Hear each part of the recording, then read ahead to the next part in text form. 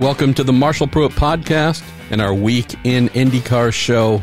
We have our man Alexander Rossi coming off an epic butt-kicking, for sure, last weekend at Road America, the Rev Group Grand Prix. Then we close with our interviews.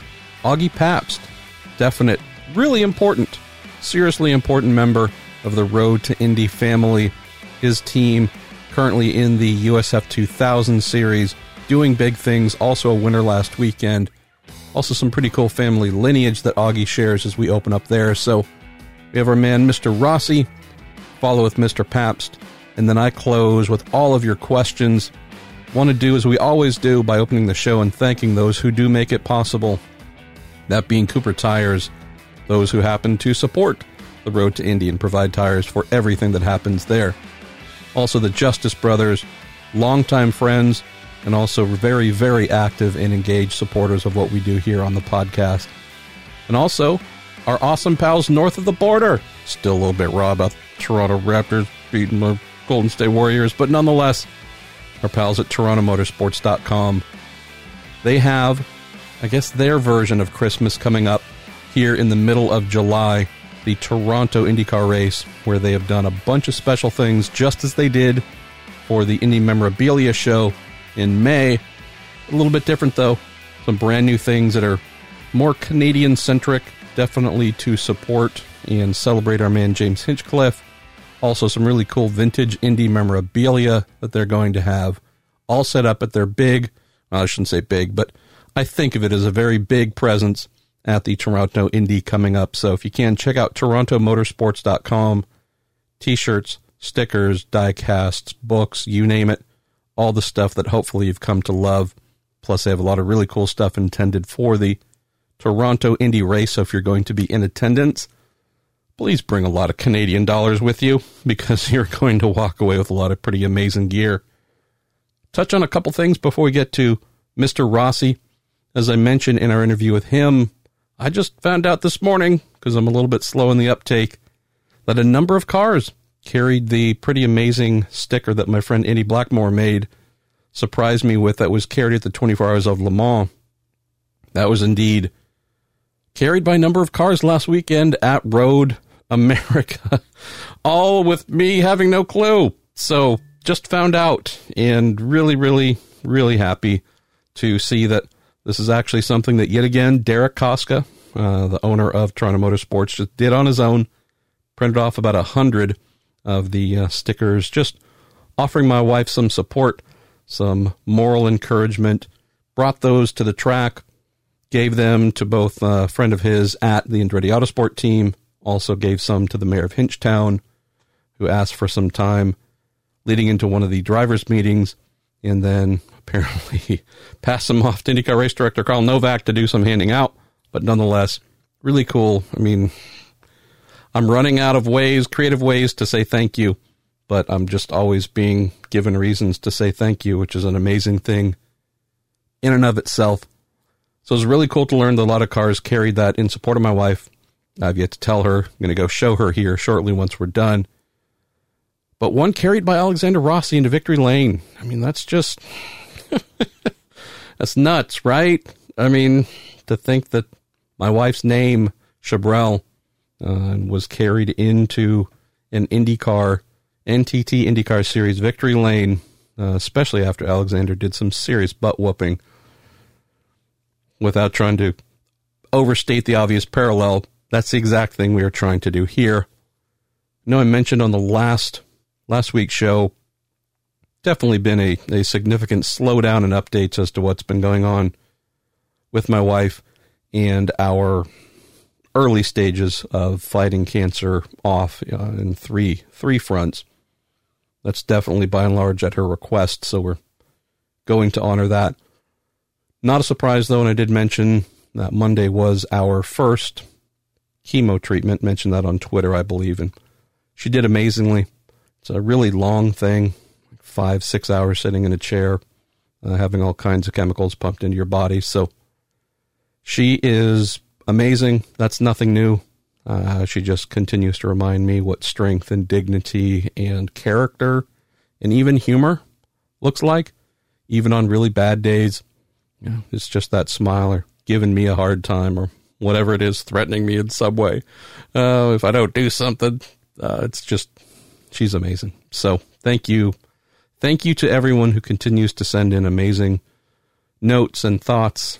I do my best. I'm still struggling via, I think, direct messages on Twitter, Facebook, and Instagram. I do my best to get back to as many as I can, but I know I'm failing to do that in totality. And the emails that come in, the texts, I think I've got 3 or 4 today I still need to get back to folks on, but you guys are just making sure that positivity and warmth is circling everything that we do. So all of that stuff aside, can mention that our man Robin Miller cracked open a really good silly season story to open the week, all centered around our guest today, Alexander Rossi, and some of the things happening there. Been some really interesting speculation to follow as a result of Robin's article, and I can't get into some of the things he knows, some of the things that I know, all because the timing is just not right. Also comes back to that question sometimes where folks, when we reveal that we know some things we can't talk about, isn't it our job as reporters to always take everything we know and run it straight to print? In some situations, yes. In others, no, where you know you're going to do damage and break things if you do that. And I guess if we were talking something a little bit more serious than sports reporting in IndyCar, if this was government, if this was politics, if this was serious, affecting large numbers of human lives type policy, the environment, animals, if we're sitting on things that we knew could improve lives, then we would definitely be in the wrong. Would just say that in a case like this, where wealthy people are going to continue to be wealthy, continue to be employed, who they work for might change, new partners coming in to be a part of a program might change, but by and large, no one is going to be living on the streets going hungry. There's no real reason to risk breaking some things that would, I guess, news-wise, generate a lot of traffic, but indeed do more harm than good in the paddock. So just a little bit of quick background there. A lot of interesting folks. Some of you who, in reading your comments to Robin's story, may or may not know it, but you've almost exactly described teams and names and players and all kinds of things that are exactly taking place behind the scenes right now. So let's get going with Alexander. Loved the hour that we spent. You are blessing us with amazing questions. He seemed to enjoy it. Hoping to have him back here before too long. Then we'll move right into Augie Pabst. Then I'll be back to you here on the good old Week in IndyCar, brought to you by Cooper Tires, the Justice Brothers, and TorontoMotorsports.com, with all the questions you have for me to wrap up the show. Alexander Rossi, you have earned the distinction of the longest gap between first and second appearances on my podcast. It's entirely my fault. I did look. 587 episodes. Do I get a trophy? You do. You're some sort of award for that. Well, I don't know if it's a good award, but it's an award nonetheless. Well, patience and persistence. That is one for sure. Go. And I also just learned something today. I don't know if you knew it, but I was thoroughly blown away. Apparently, your number 27 Napa Honda carried my wife's sticker into Victory Lane on Sunday. I think our man, the amazing Rob Edwards, unbeknownst to me, applied some of the stickers. I guess our man Hinch handed some out in the driver's meeting. But yeah, I haven't even told her yet, so I can't wait to show her after we're done recording here. So just want to say thanks, Fantastic. Man. Yeah. Sure. All of our thoughts were with you guys. James handed out the stickers in the driver's meeting, which was very cool and very James-like of him to do. Isn't it? So before we get into racing and some little event that you kind of sort of owned last weekend, I love the fact that your podcast, Off Track with yourself and Mr. Hinchcliffe, just seems to be growing and doing good things. We've got some questions that are like way deep that I hope you will know what they're in reference to. How are you enjoying that kind of media thing in addition to being a race car driver? I'm surprised it's growing, considering the lack of capability that both James and I have at creating a radio show / podcast / whatever you want to call it. But it just goes to show kind of the depth and the passion from IndyCar fans and kind of how interested they are in hearing about us as drivers, but also people outside of the race car, which I think is something that, the whole IndyCar paddock kind of prides themselves on giving people some sort of inside look as to who we are as human beings. Because at the end of the day, when we're not driving race cars, our weeks are very much like everyone else's. So I think people get a kick out of that, and it's great that we're able to give that to them. It's amazing how I think social media earns a bad rap for justifiable reasons. A lot of folks saying mean and ugly things to one another and whatnot. But when I see one of your episodes pop up or whomever's in IndyCar or road racing in general, just seems like there's a huge wave of positivity, like you mentioned. Just a lot of cool people who like to plug in, get to know folks a little bit better. So really happy. Yeah, I've been blown away with like how many people. It's cool because like after Connor and I did the amazing race, there was a lot of people that come up to me at the track and they'd be like, "Oh, loved you on the show," or whatever. Now that's kind of died, and it's like, "Oh, I love your podcast with James." I'm like, "Really? That's great." I mean, I'm happy to hear that. I'm super surprised, but cool. Thanks for listening. $1 a download. That's all we ask, right? I mean, at a maximum. All right. Really. And that's me paying people $1 per download. But for sure. All right. So when I sent out the call for questions, good Lord, man, I'm also just really stoked to see how, still relatively early in your IndyCar career, you've clearly connected with a lot of people because you're kind of at almost record level of the volume of questions that have come in. And I love the diversity. That some are really cool, in-depth, some are more fun. I did say, dear listeners, no real need to ask Alexander about his contractual situation in 2020 plans. That's going to be resolved behind the scenes. But I thought maybe we could open with a general one that might interest folks, and it's talking about your future. I know with our home state, Golden State Warriors, and Kevin Durant dealt with this all season long from reporters asking questions about his future as a free agent. Where will he go? And this is all while he's trying to make a run for the NBA Finals. Curious with you in a similar situation, how you, if you can or willing to share, how you compartmentalize your needs for both being locked in as a professional athlete, winning races, going for a title, and then these important things in the background, contracts, discussions, getting your future sorted out. I'm guessing keeping distractions to a minimum is maybe job number one? Yeah, yes, for sure. So I think the easiest way to answer that is kind of go back to my previous life and career in Europe where, for the better part of a decade, I was on a year-to-year contract. There was really no sense of stability, paychecks or salaries were not even something that was a consideration. It was all about negotiating down the number that the team that you were trying to drive for was going to be charging you. So a lot of my career was kind of based around uncertainty and kind of the unknown and going through the Christmas holiday and not having any type of kind of indication of what I was doing the following year. And kind of finding out in February or even kind of March what car I was going to be driving and for who. So the fact that I've been kind of blessed to be in a position to where, there's conversations and stuff happening in like June is something that I'm actually is almost relaxing in a way because I know that, aside from anything, God forbid, crazy happening, I'll be driving a race car next year. And that's something that I never had for 7 years while racing in Europe. You're going to be in a good place next year no matter what, which is, that's an amazing thing to be able to have. It's such a fortunate position to be in. I mean, I know I'm obviously very good friends with Connor.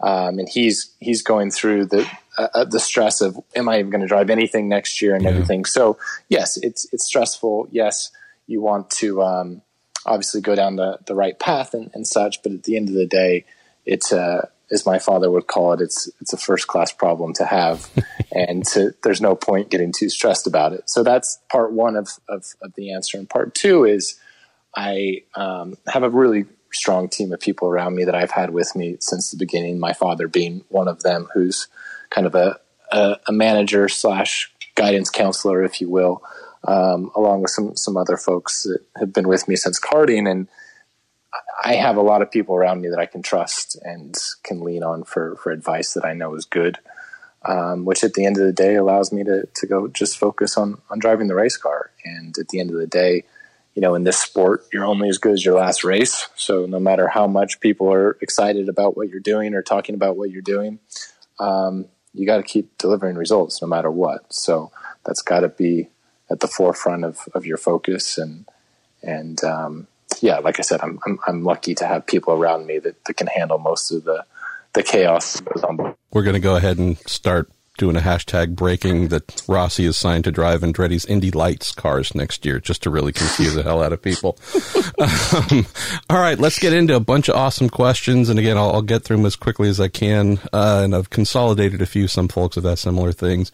Let's kick off with Dennis Zosek, who says, Alex, you've now put on 2 grade A butt whoopings this year in the IndyCar field, Long Beach and Road America. Can you explain what the difference was at Long Beach and Road America, maybe compared to every other circuit? Did you feel more comfortable in the car, the chassis setup, or were you just in the mother of all grooves on both occasions?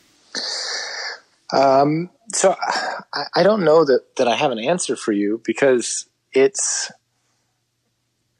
we do it every weekend if we could, right? Like it's not something that is just like, oh, we're going to decide to put all of our best stuff on this weekend. Should we win this weekend? Right, yes, exactly. I agree.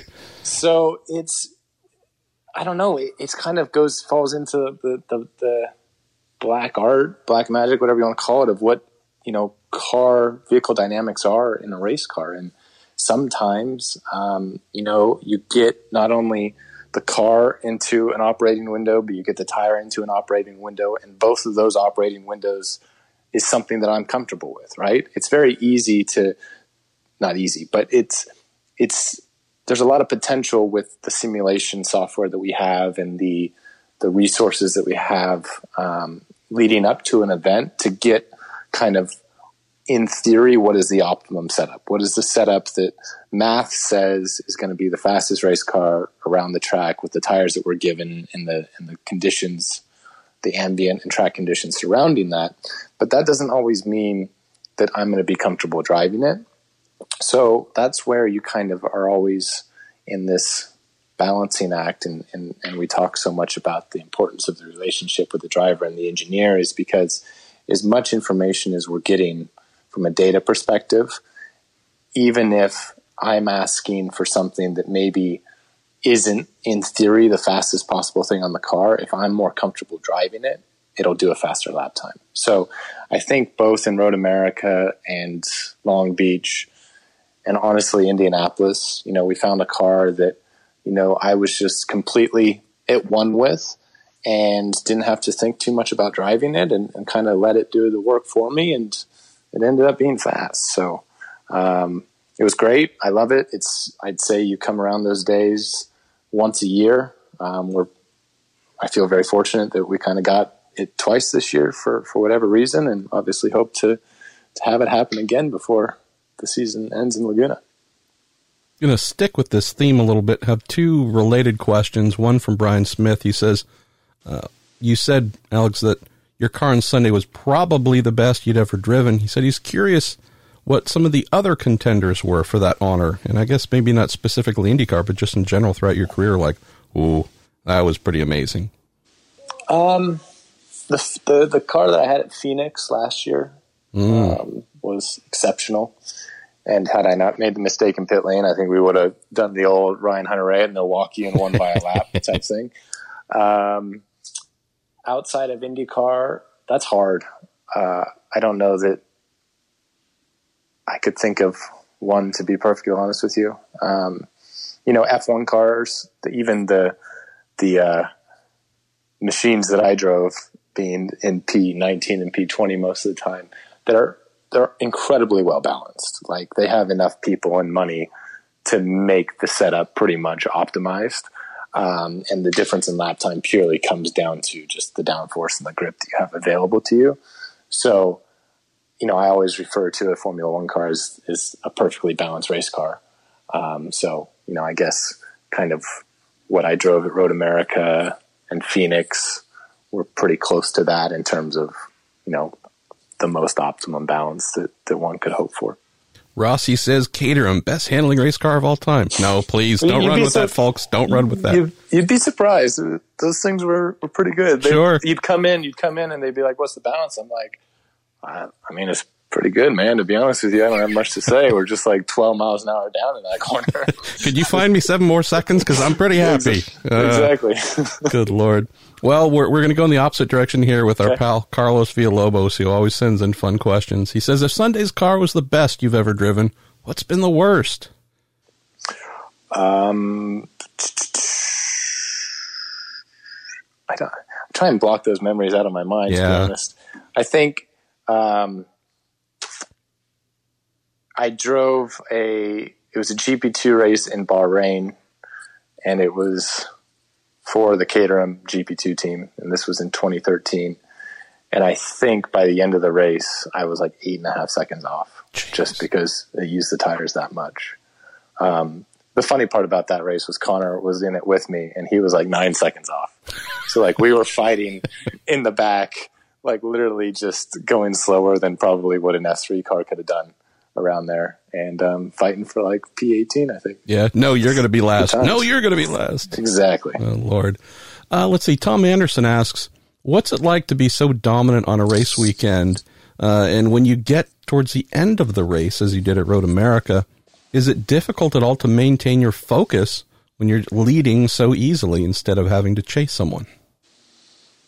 No, because I think, especially in IndyCar racing, like you never know what can happen that potentially, moves the order around and such. So you have to be pushing every lap to just try and build gaps as much as you can, regardless of the position that you're in.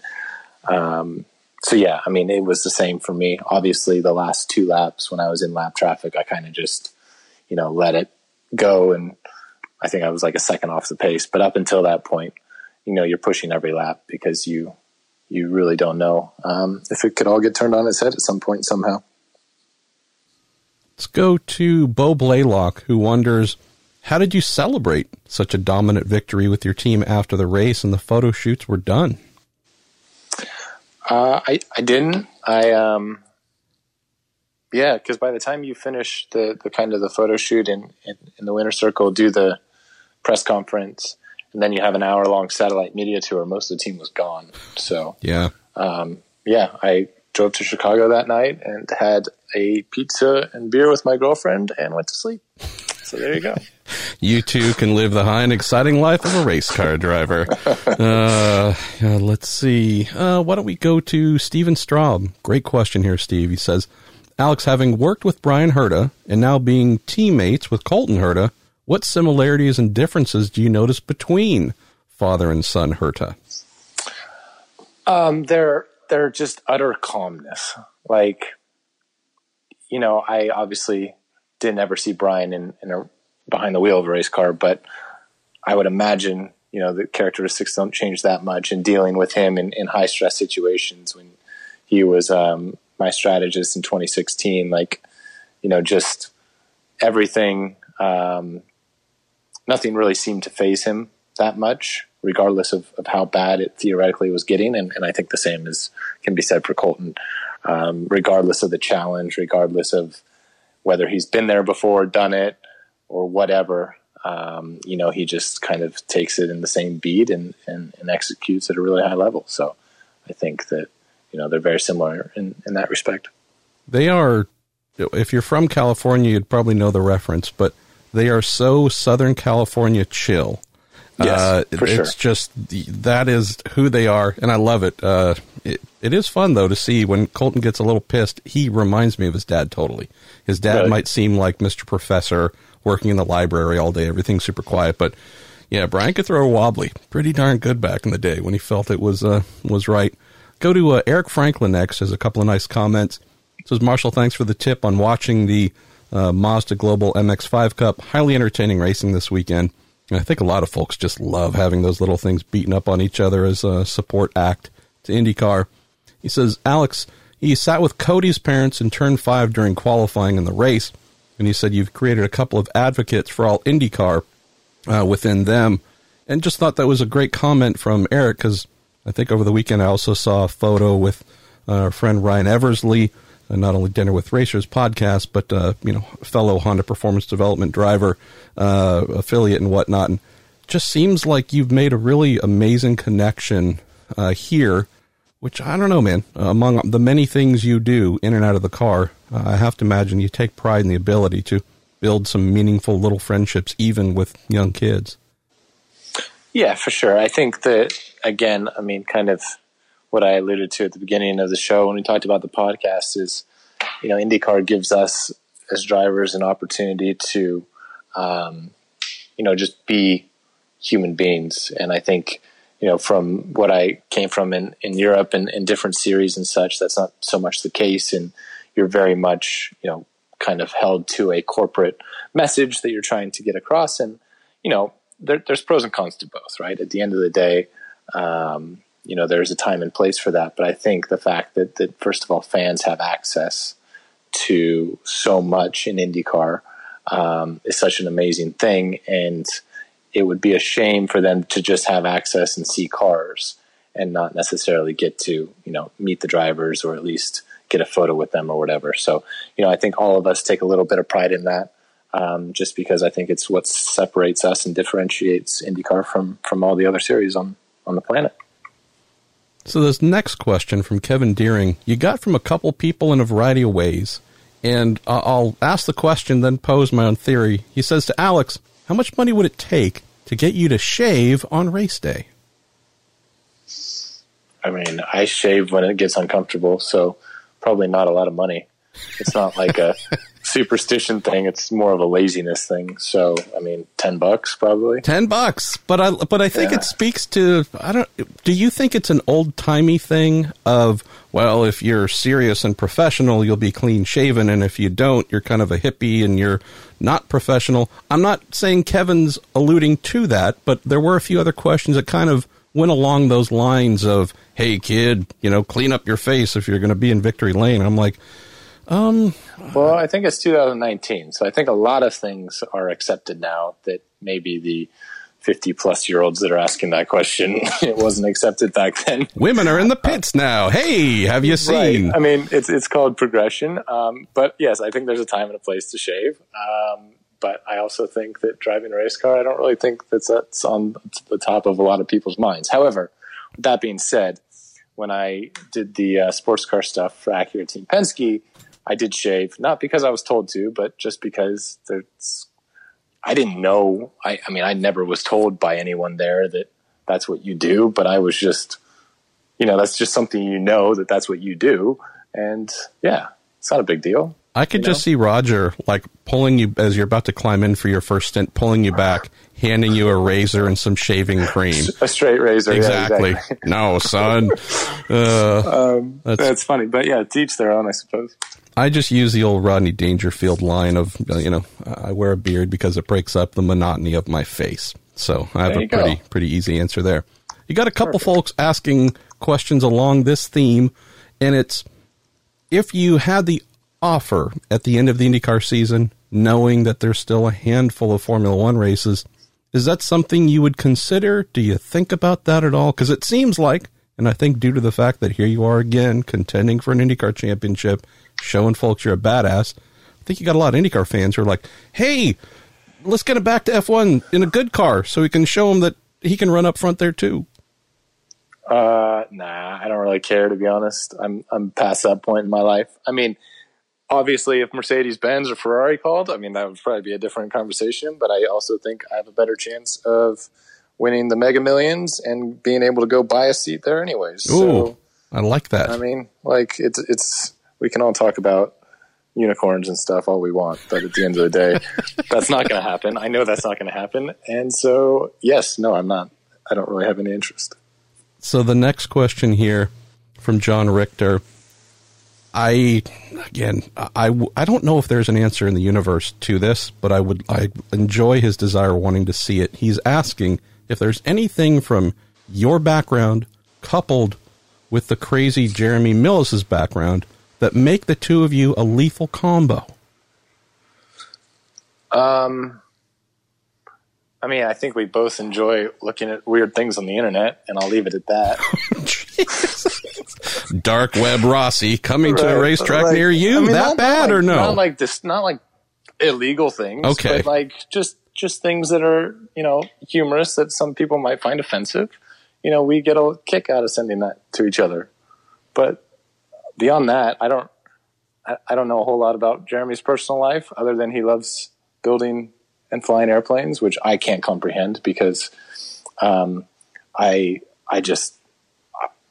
would never have enough trust in my ability to build something that is supposed to take off into the sky and me depend on that for my well-being and safety. So he loves it, and that's great for him. And yeah.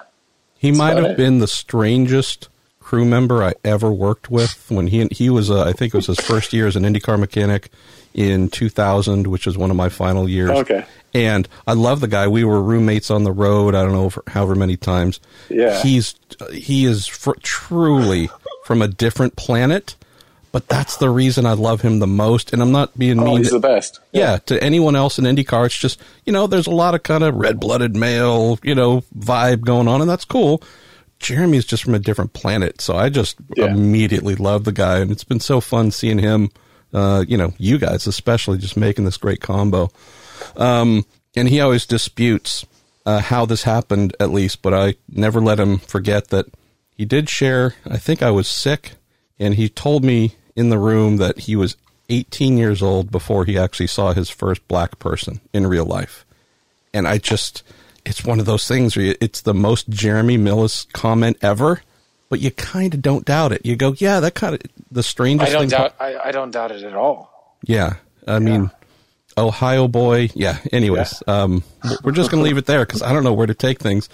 Fun question here. Something actually, I think it was the first thing we ever did together. Comes in from Twitter screen names are the best. A guy in a grumpy bear suit asks, question for Alex, which is more fun to drive around Circuit of the Americas, the current IndyCar or the Lotus 49? Current IndyCar for sure. The Lotus 49 wasn't fun. It was surprising, and it was cool to be able to kind of say I drove it and get a preview. I guess it wouldn't be a preview. A look back at history. The gearbox was not friendly, which really ruined, terrifying. I think, things. The whole thing was horrible. I didn't enjoy it at all. So yeah. Well, that's it was like freezing cold, no grip. The gearbox is fighting you every step of the way. It was definite trooper time. That impressed me because I probably would have stepped out after a few laps like, nope, call someone else. Yeah. I ain't doing it. All right, let's go to a couple questions here that are similar. Thomas Gross and Tim Reagan. Tom says, Alex, now that you've competed at the Baja and the Rolex and the 8500, what other races are on your bucket list? And Tim says, has a question about, would you like to do, I don't know, maybe going up Pikes Peak or something else? So I guess folks love seeing the diversity of your racing interests and want to know if you want to do more. Yeah. I don't know that I have an interest in Pikes Peak just because I don't really know a whole lot about it. So yeah, I'll leave it at that. I would love to do a V8 supercar race at one point. I know like James and Marco did kind of, I don't know, 5 or 6 years ago, like some celebrity race over there. Yeah, the Gold Coast 600 on at Surfers Paradise. There you go. So they said they loved it and it was an awesome experience. And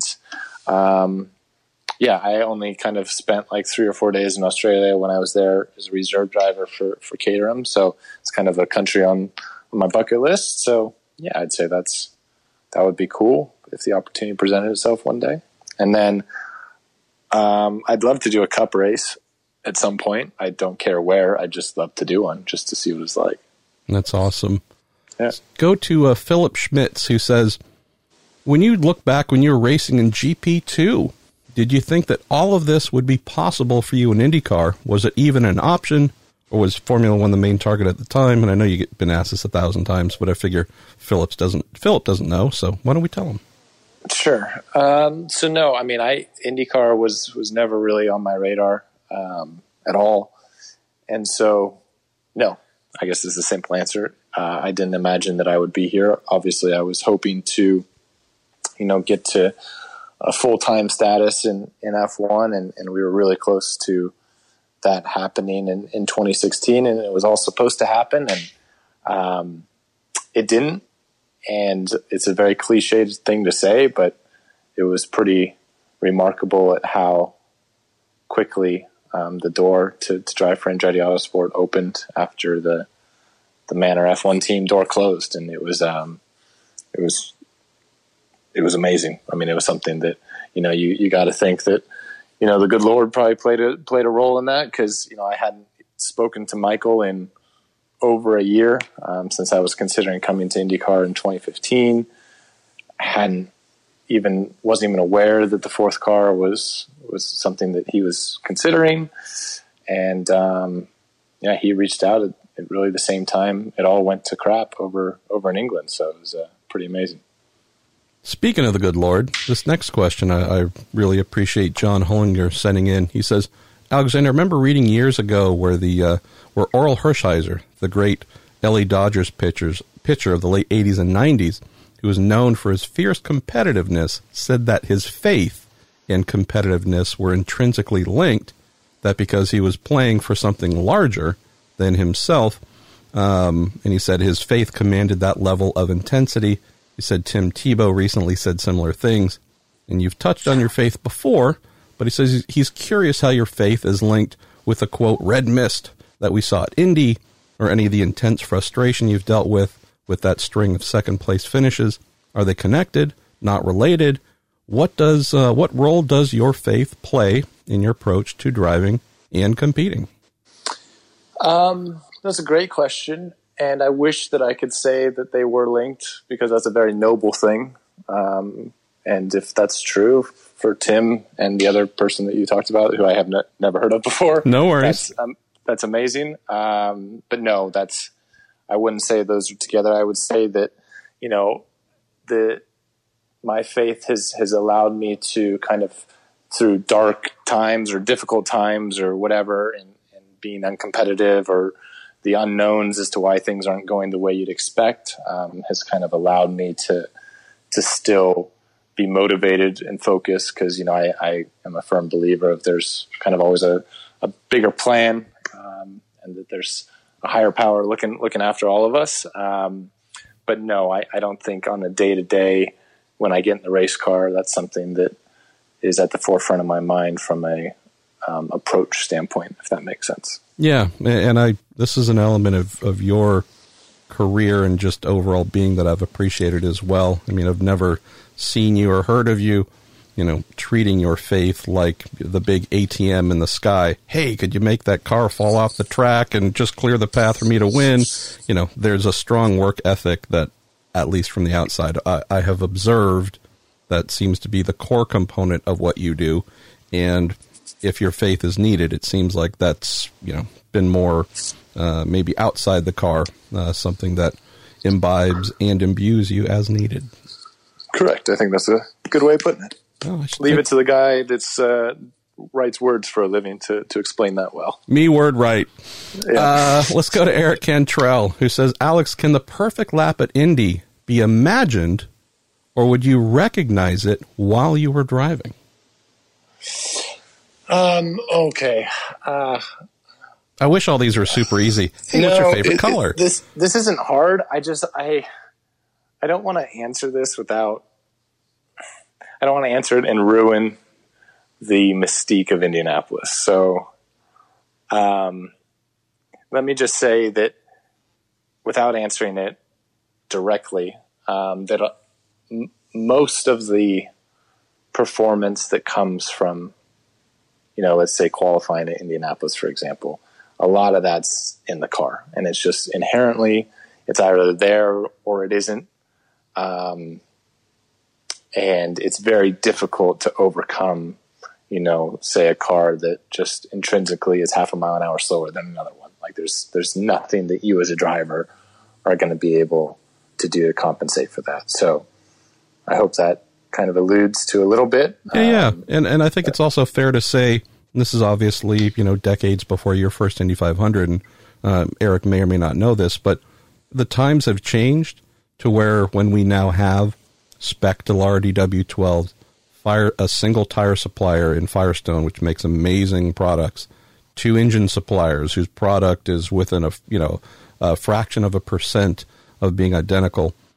We're in a different era currently. Hopefully, maybe it'll change, but if we think, quote, back in the day, 70s, 80s, 90s, the Mario Andretti's, the Rick Mears, they weren't flat every lap. They were lifting into all the corners, and their true driver skill, setup capabilities, I don't know if I should say factored more, but they were demonstrated more because the vehicle was doing less of the work.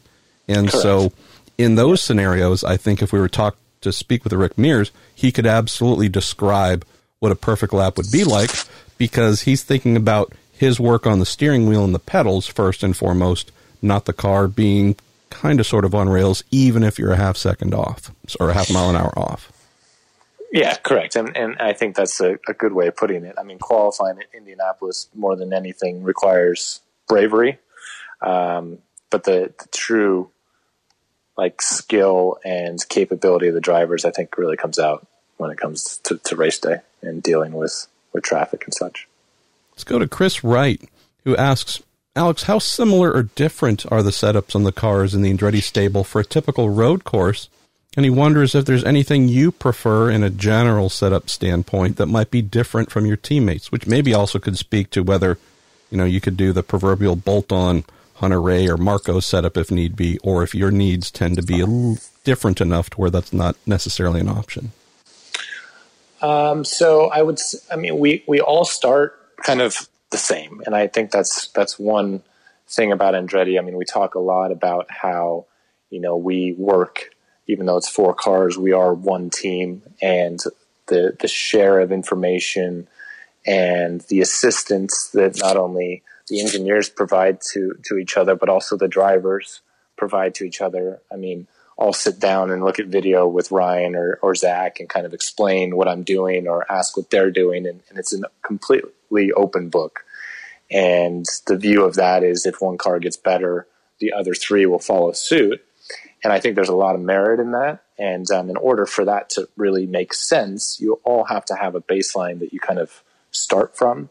Otherwise, you could be giving, false information that, another driver might not be able to even make happen in the car setup that they have. Now, as practice sessions go on and the weekend goes by, there are kind of independent paths that are made. But there's always kind of a return to home button, if that makes sense. Yeah. So at the end of the day, yes, I think all 4 of our cars are a little bit different, but they never get so different that, say, for example, you go through Saturday qualifying and you're all of a sudden lost, that you can't then put on a car, one of your teammates' car, and it be like a complete, you're throwing the kitchen sink at it, right? It's not going to be a completely different race car to drive. And it'll be slightly different, but it's not going to be completely different. So I think that, we pride ourselves on that. Indianapolis is different because you have so long that, you get pretty far down X path. And once you get kind of to carb day, you're not going to be bailing on that. But when it's only a 2 or 3 day weekend, we're all pretty much similar. The next question here just reminds me that, man, I wish folks didn't have good memories because they remember some of the things I say, and apparently you say in Hinch as well. Brett Ross says, Alex, you and Marshall both lost bets to James Hinchcliffe on the NBA Finals. I'm going to have to pay mine at Laguna by donating blood. So fair enough.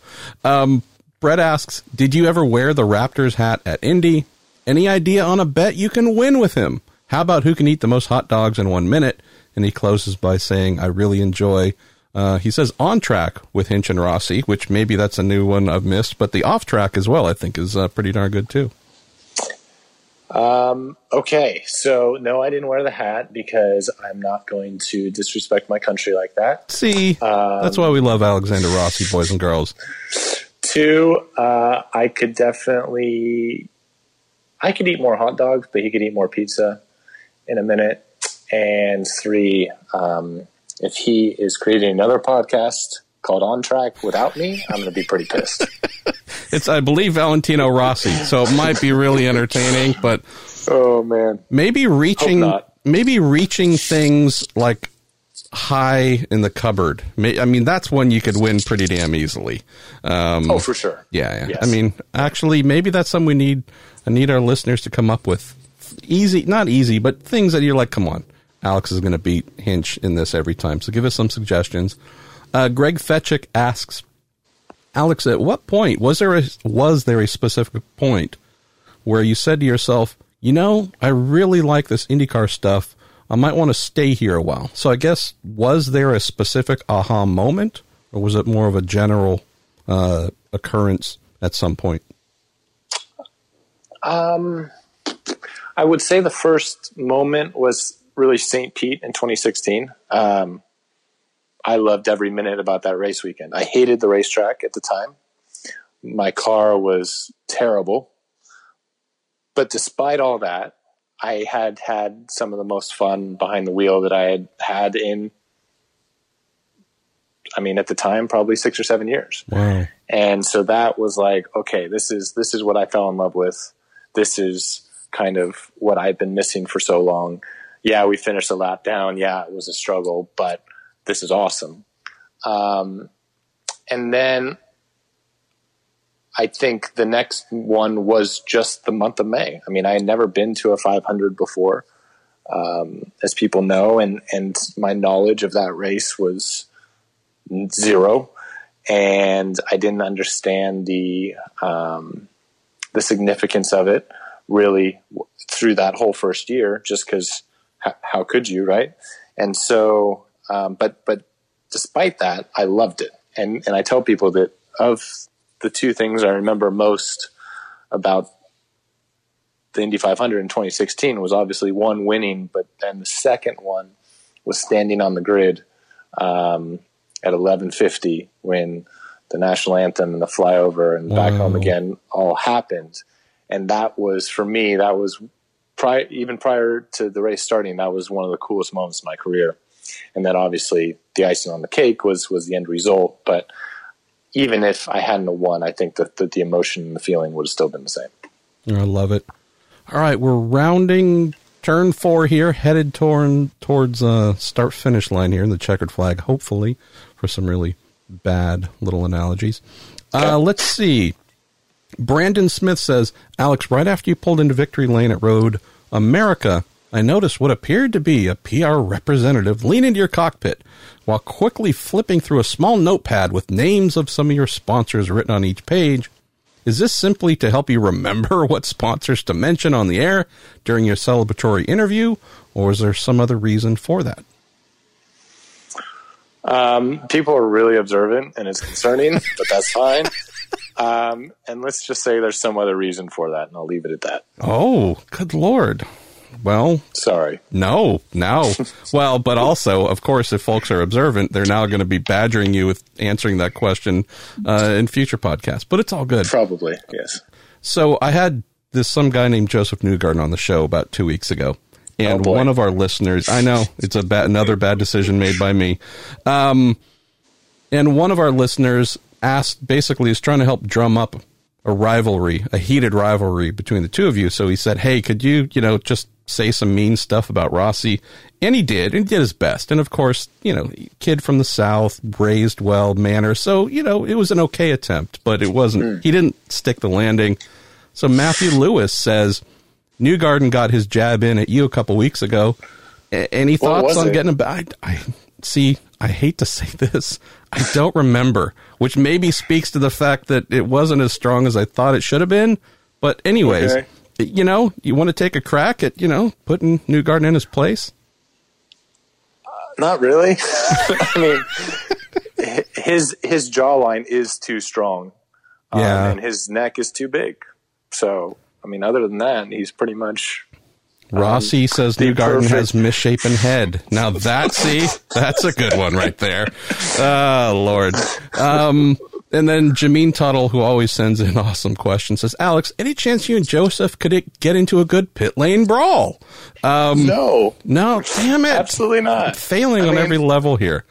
That's the thing. Like, I know people like wanted this last year, but like Rob is one of my really good friends. So that was never going to happen. And like, that's also not me. Cause like people not criticize me. Maybe they do, maybe they don't, but they observe that like, I don't say a lot, or I don't have a lot of emotions when I win, or I don't get excited. But like the same thing applies for the other angle. Like, why would I just be angry all the time? Right? Like that doesn't make sense either.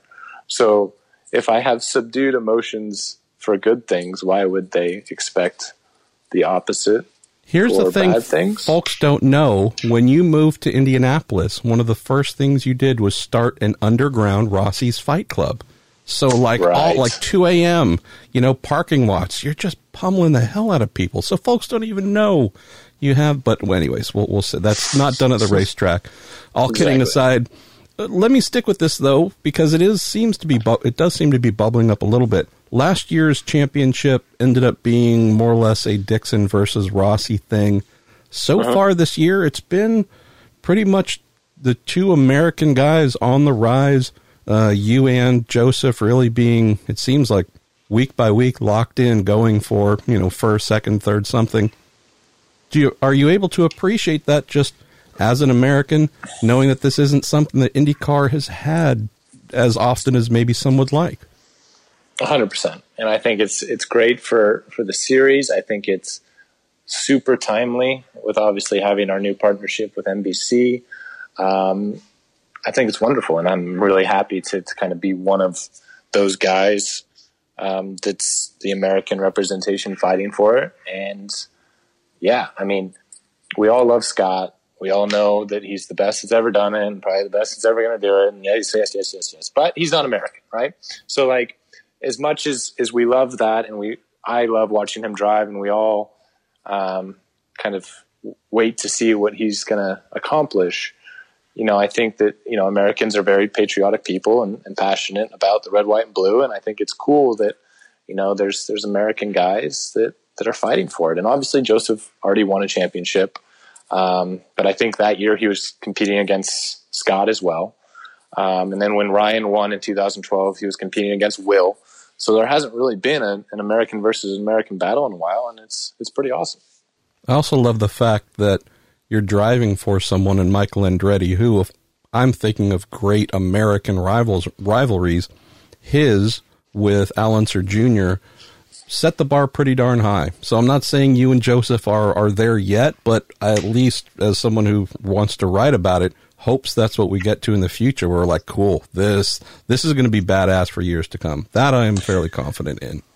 Well, as long as we keep winning races, hopefully that'll be the case. See, it's all Millis's fault if you don't. Let's go to Howard Bennett. He says, hey, could you ask Alexander to talk about next year's aero screen? Have you had any interaction with it directly?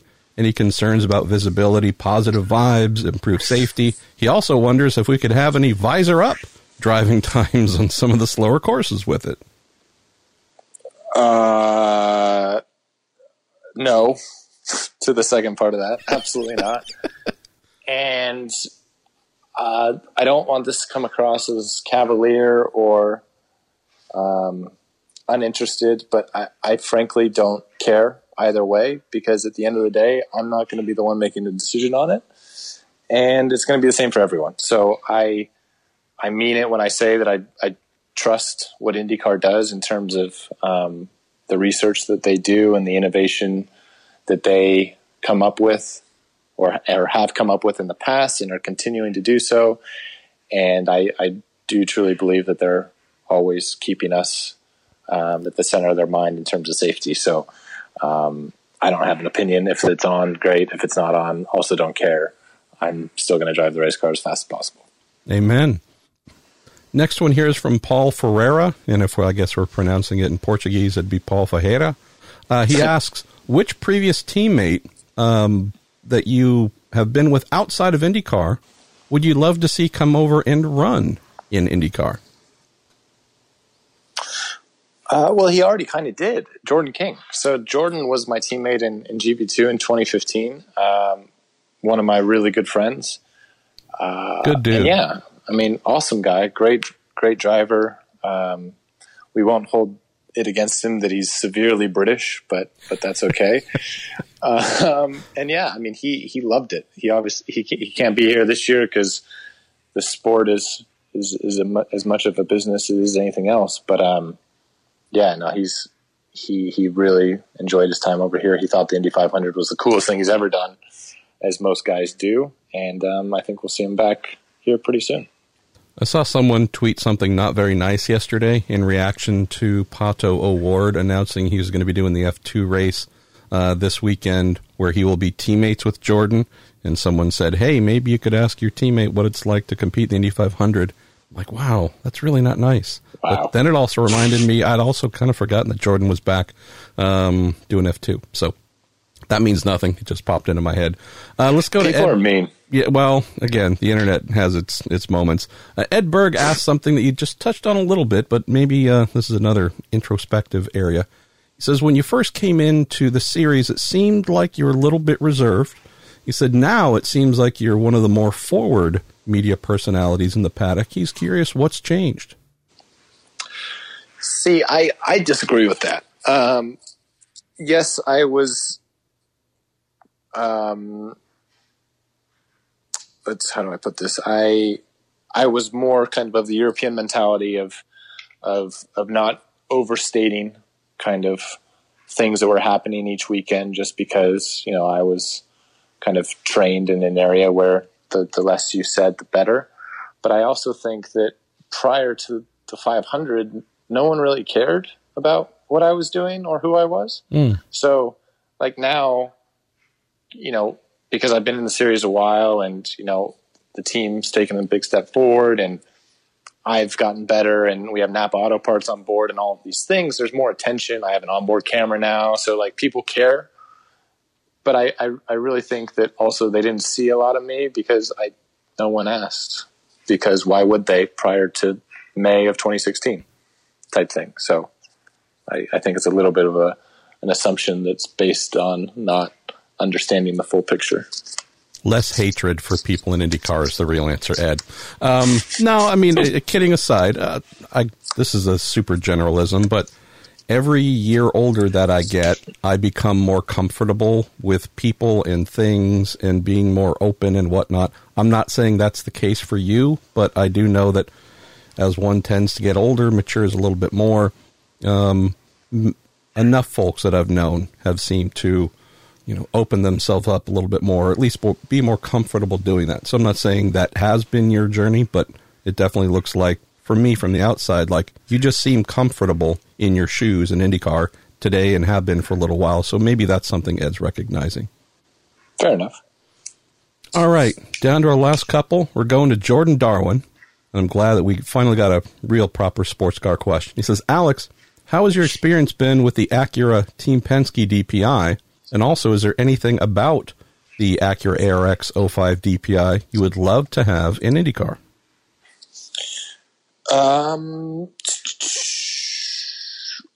It has an onboard starter, which is great. So that would be cool to have in an IndyCar in case you do spin. You can not be out of the race pretty much. But it's been awesome. I did the 24 Hours Daytona in 2014, but it was in the Delta Wing, which isn't really a race car. Yes. So I don't even count that as participating Daytona, to be honest. It had a P sticker on the side, which I assume meant phallic. Might have been prototype. I'm not sure. Yes, you spell phallic PH. You're right. So it's been great, and I learned so much about endurance racing that I thought I understood, but didn't truly understand until I got to work with Acura Team Penske and those boys, and Dane and Ricky especially, considering their immense kind of sports car background and careers. But it was really strange, but also kind of cool for me to go through a race weekend where you're not. It's very selfless.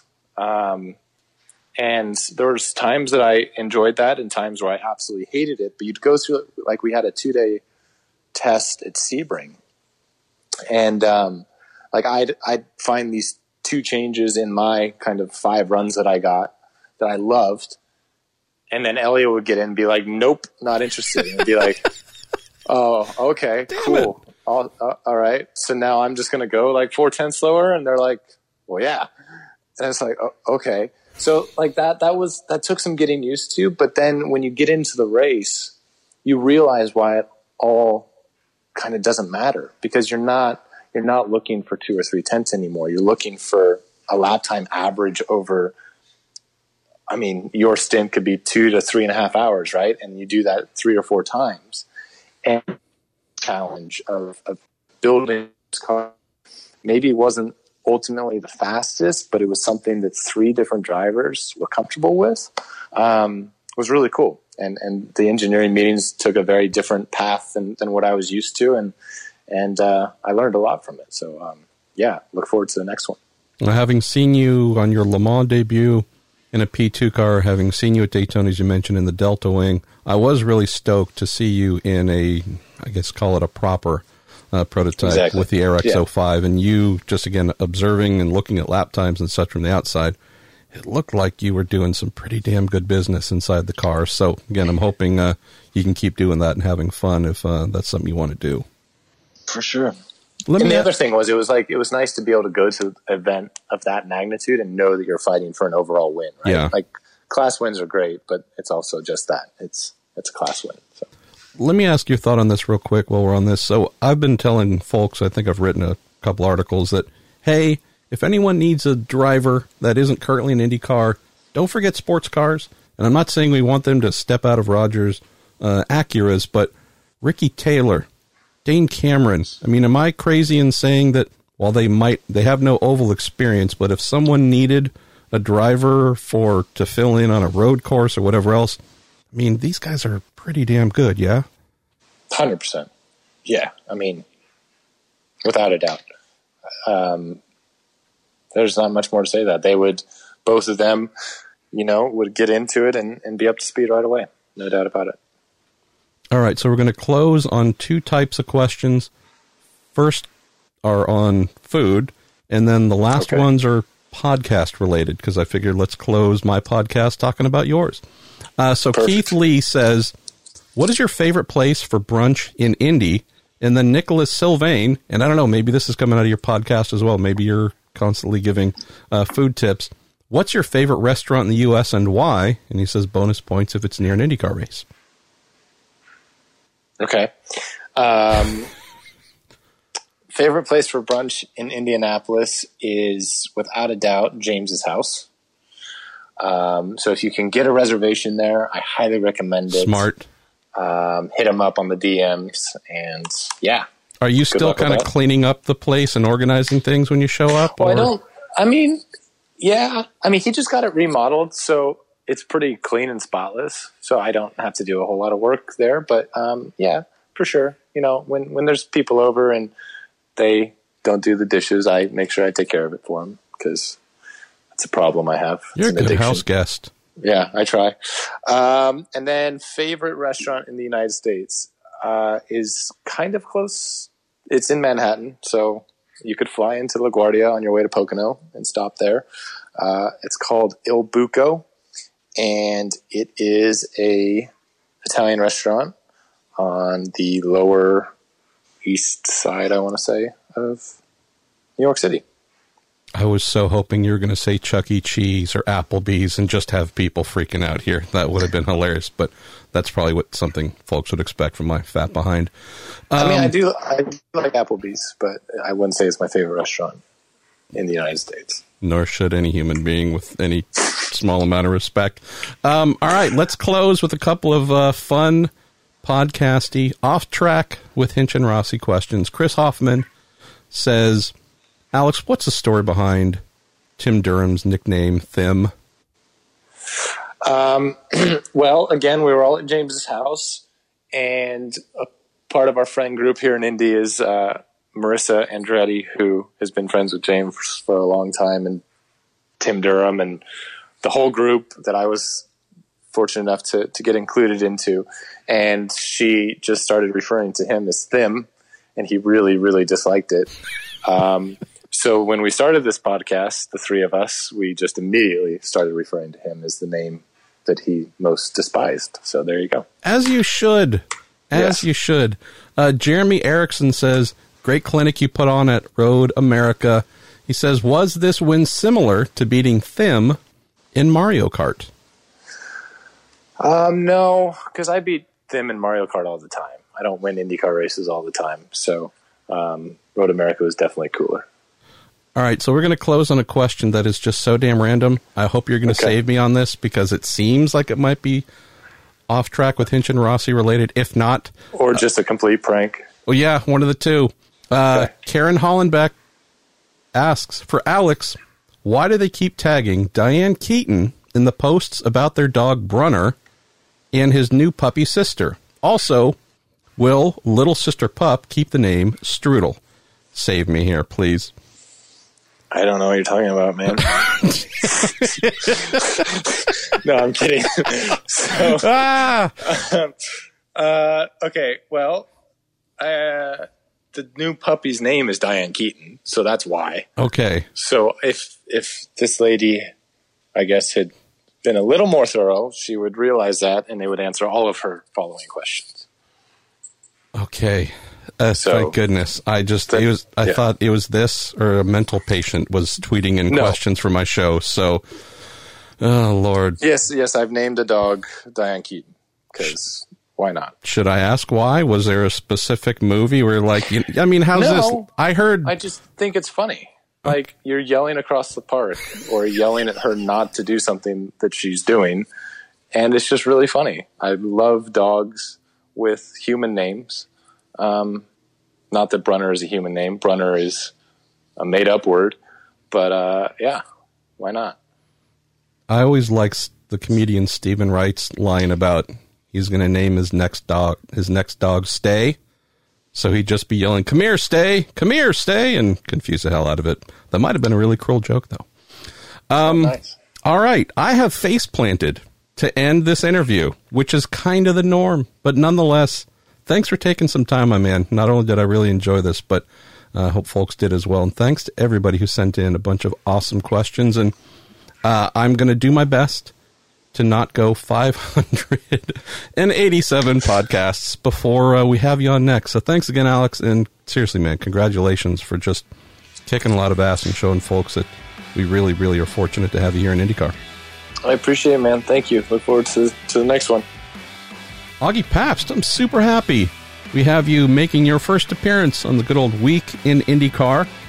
I figure those who really follow the road to Indy know your team, know your story, coming off of Road America, having won around there with a young kid, an Antipodean star. I figure we'll get to that stuff in just a minute, but for those who maybe don't know the Augie Pabst story or your family story, maybe tell us how, this is a generational thing for you, not just a next generation thing. Thanks, Marshall. I appreciate you having us on. So yeah, my father, who a lot of people have heard of, he drove in the sports car arena back in the late 50s, early 60s. Drove for some factory teams, some big teams, and had good success. Kind of well known for driving the Meisterbros Scarab. He retired from racing in the mid 60s, and I came along in the early 70s and basically we were spending lots of time at the racetrack just as spectators, and me as a young kid, and kind of just grew up hanging on the fences. And later on in '83, he went back to racing for fun. And so I kind of got, just exposed to it basically throughout my whole life, and did some karting as a kid, not super seriously, but did enjoy it, was interested to drive cars. Eventually, back in those days, you had to be 18 to get your SCCA license. Unlike I think, 14 or 13 it is now. So 92, went to Skip Barber, got my, certificate there, went and did a SCCA driver school in a spec racer, and went through the spec racer category, did some national racing, SCCA level, did few years in the Dodge Shelby Pro Series and the spec Shelby Can-Am car. The Can-Hams. I love them. I built one of them. Did you? Yeah, it might have been the low light of my career, my man. But yeah, I built a Can-Ham. Yeah, good for you. Well, I built the car that I drove myself as well, and I had a lot of, hands-on experience. We didn't go out and hire prep shops and stuff. So, it was all kind of, a family effort in-house. Had a fly-in type guy on the race weekends to help me out, and it gained me a lot of good experience for what I'm doing now. And I can do just about anything as what the guys can do on the team, and it helps me in understanding problems and helping them deal with problems. But to get back to the story, did 2 years.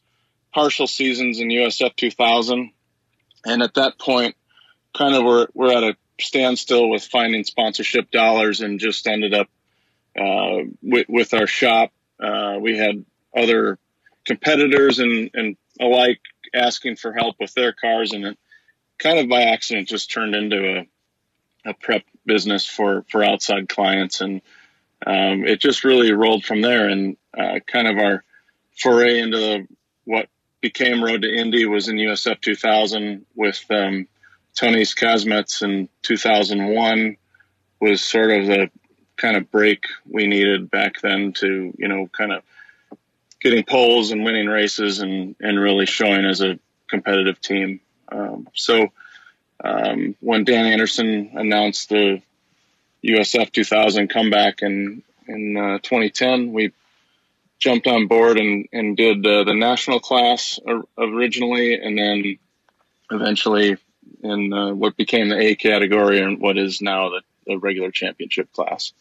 So that's in a nutshell how we got to this point.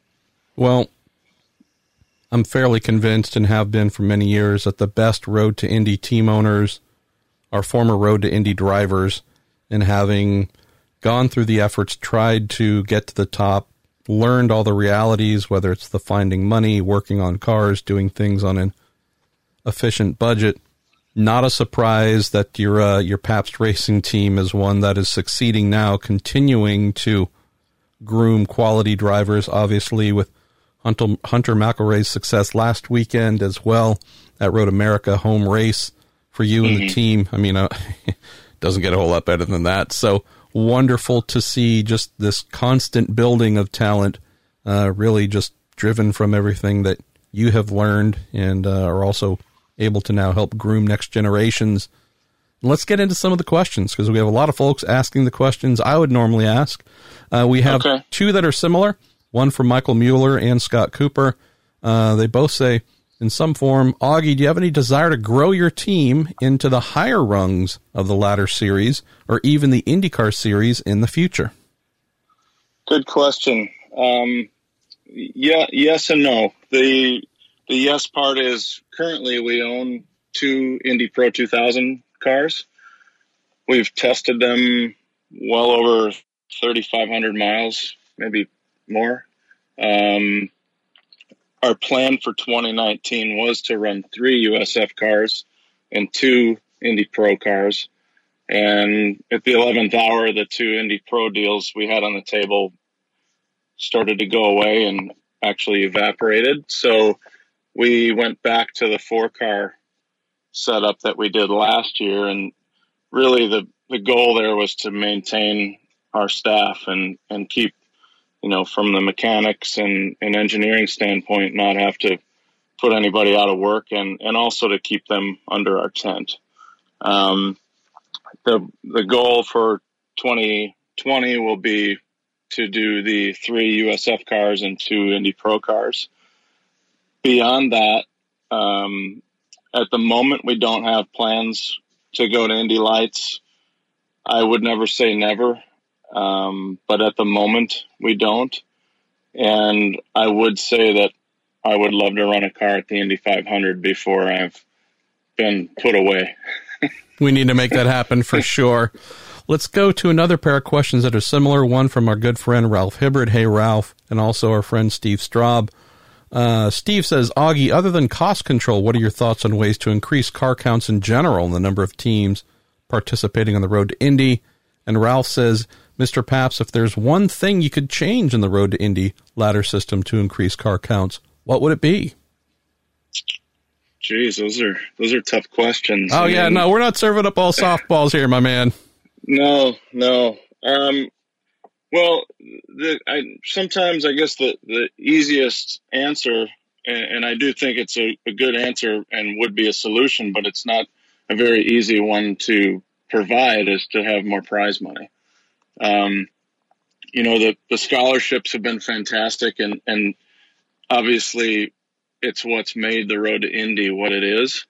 We're looking for a new sponsor for Road to Indy, and that's going to be a critical thing. But if there's I don't know the ratio, but if the prize money was a closer number, as far as the race purses went, if that was a closer ratio to what the cost of doing this was, I think you'll fill the grids like crazy. I mean, in my opinion, almost all racers are eternal optimists, and people will come because they'll say, if we win, we'll win enough to keep going.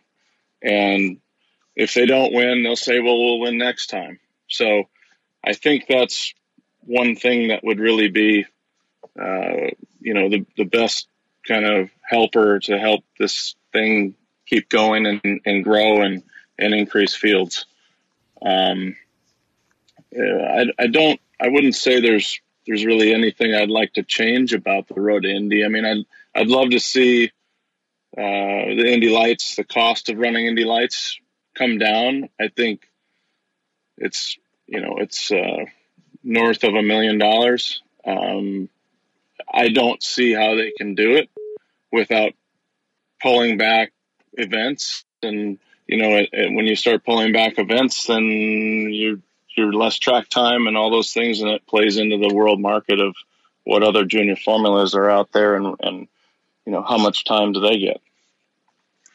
No, that's a fair point. Let's go to Peter Croth, who says, Augie, how do you judge a driver as being ready to compete in one of your cars? And he also asks you to tell something about your current stable of drivers. Okay. Well, typically starting months ago, we're already talking to drivers for 2020. We look closely at their resume, what they've been doing over the last 10 years. Most of them have been racing since they were 5-6 years old in karts. We've got discussions going sometimes for multiple seasons with kids who are in either karts or in 1600s, and maybe 1600s for 2 years. So we keep tabs on a lot of them. They typically will end up, as soon as the season ends at Laguna in September, we'll start testing potential drivers. Some of them will come from, the current 2019 crop of drivers. A second year guy is usually quite desirable. They've got track knowledge and a lot of experience that's quite valuable. But ultimately, we test between 15 and 20 drivers, I would say, maybe more sometimes. And, we have a lot of boxes we need to check, from their physical ability, their, what the chemistry is like with them, what their raw speed, their ability to give feedback. Quite honestly, how are the parents? Do we have a little league mom or little league mom or dad? Do we see, the next year of hell dealing with moms and dads and things like that? So they're all factors, and truthfully, there's a financial factor as well. I mean, we can't do it for nothing, and we have to balance that out. So there's a lot of factors that play into that. As far as our current stable, I'm really happy this year. I think we were just having this discussion the other day within the team that, all four of our drivers get along really well. Our drivers last year got along really well, although when they put their helmets on and got out on the racetrack, they didn't get along very well. And we did not win a race in 2018, which is very disappointing for us. So we've now checked that box. We've won. We've had 3 poles, and as far as I can tell, I mean, I think that they're all interacting well on the racetrack. So and they work well together in the office when it comes to video and data and all these things. I mean, whether it's just socially or when it comes down to racing stuff, they're all getting along well, and it makes our jobs easier. Let's go to the last couple of questions for you, my man. Michael Goodyear says, having worked with many talented drivers as they come up the ladder, Augie, is there anyone who didn't make it that you really thought could have been a possible superstar? Absolutely. We've had, I'd say, a good handful, but I'll pick out one who might come as a surprise, but he's actually one of our engineers, Tonis Kazmets. Tonis is a amazing guy. He, we ran him in 2001, 2002, part of 03 in USF. I worked on his car in Atlantic in 2005. We came up just shy of the championship in 05. And he managed to do a couple of champ car races in 2006. And he's been in other various drives over the years, but to be honest, he's never had a fair shake in a good car. I think, at the lower formulas, yes, we did well, but I'm talking about in a champ car program, IndyCar, sports car prototype type situation. He's just never had a chance to sit at the top level in a good piece of equipment with a proper team. And I think truly they've missed out, because what he brings to our team is amazing. It's invaluable. His abilities as a driver, as an engineer, and as a mechanic, quite honestly. And I don't know if that hurt him in some way, because he was always willing to work on the cars that he drove. I think the teams, as he came up, the teams who were thought to be higher level teams were, I think, somewhat, I don't want to say scared, maybe intimidated by him because of the knowledge he had at a young age. But ultimately, I would give that answer as far as I'd say Tonis for sure. No, fair point. All right, 3 to go.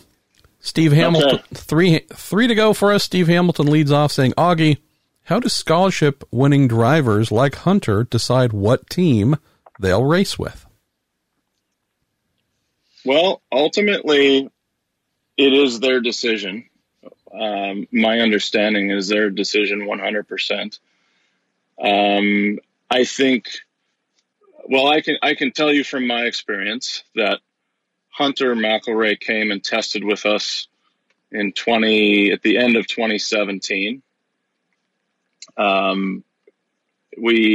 hit it off. He came and tested at the Chris Griffiths test. We hit it off very well. The chemistry was there. Everything was there. Dad was great. It couldn't have been a better kind of first date.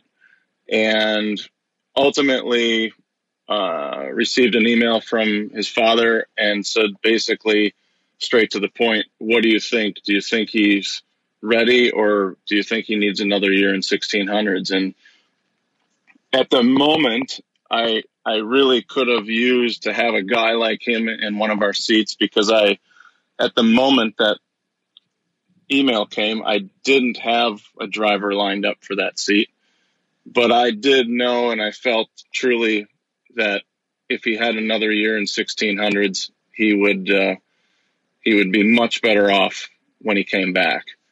So that's the answer I gave. I said, I'd love to have you here, but truthfully, I know you guys really need the shootout money. And at that point, he wasn't going to be in the shootout. And I said, if you have your kind of one shot deal, the only way to do this is come back. Let's come back next year, do the Griffiths test again in 18. Hopefully you nail down the Australian F1600 championship, and that'll be your ticket to the shootout, and then cross all the fingers and hopefully you can win that. And, I think Andy, his father, told me later that was a critical answer that I gave that probably sealed their faith in me and us as a team, to be their guys. So when they came back and did the Griffiths test, it went very well again this past in 18. And I mean, they maintained with us verbally throughout the whole time that if they got to the shootout and won it, they'd be with us. I know other teams were hounding them like crazy, and I've been burned so many times. It was I wanted to believe them, and I did believe them, but I had to keep telling myself this is not a done deal until it's a done deal. And they were true to their word, and obviously we know how that ended, and it is what it is now, and it's been a fabulous relationship. So, but ultimately, I think I gave a very long answer there, but I hopefully explained how it played out for us. Look, here's the reality, Augie. Will Power ain't getting any younger. Scott Dixon ain't getting any younger. We need a young Aussie/Kiwi to help pick up the slack for those old farts. They haven't been doing anything for years. Sure. They're washed up. So anyways, kidding aside, no, and we'll see how things play out in USF 2000, but it's just great to see Hunter among those in your driving stable is really looking like he has the goods to keep moving up the ladder, and who knows, hopefully get him into IndyCar before too long so we can make sure we have that down under representation continuing. All right, two Absolutely. to go. Our man Jerry Sudduth, hey Jerry, says, Mr. Pabst, would you ever consider running a Meisterbrowser Scarab liveried car in honor of your family's history in racing? And I honestly, Augie, I'm forgetting if you ever have. As we my cat have. Rocky jumps up on the table and announces himself. My apologies there. You know what? We never have. I think at some point that would be kind of fun. Yeah, that's a good idea, and maybe we'll just kind of put that in a bin and think about when we could do that and when would be appropriate. I love it. We need to make this happen. All right, let's close the show with our pal Nathan DeRover, who says, Mr. Pabst, when you have drivers like Austin Cindric, Renus VK, and Rasmus Lind who continue up the IndyCar ladder or progress onto other series, how closely do you follow their progress? He also asks, how much gratification do you take when they continue winning and are able to make a successful career that started with your team? Well, we're very proud of those guys. Very proud that we've had them through our stable. There's always some disappointments at different times when guys like, VK and Lynn don't come and do our Indy Pro 2000 team. But at the same time, those are really good friendships, relationships that have been grown throughout an entire season, and we absolutely follow them. Everything they do, we're their biggest cheering fans. They're still a part of our team. They always will be. That's a special thing to have been a part of careers like those, and it's always fun to bump into them and kind of bench race and days gone by and everything like that. And ultimately, it's credibility to us as a team, and we absolutely follow them. It's a really neat benefit of doing what we do and being a part of, these guys and their growth in racing.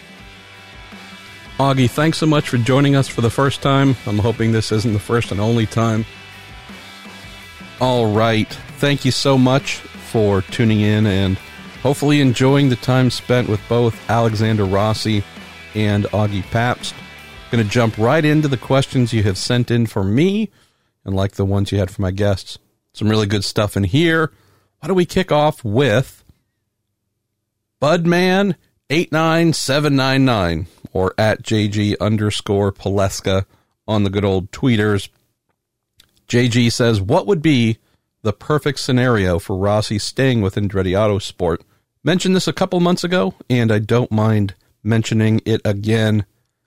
I believe the only thing that would be needed that is not there right now is a long-term financial commitment from sponsors. And I'm not saying that Andretti Autosport is in financial peril. None of that at all. Just that with the fluid nature of sponsorship in motor racing, especially these days.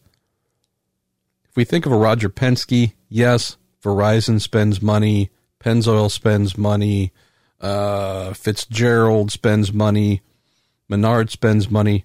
There's a lot of folks that spend money with that team and or do business-to-business type deals.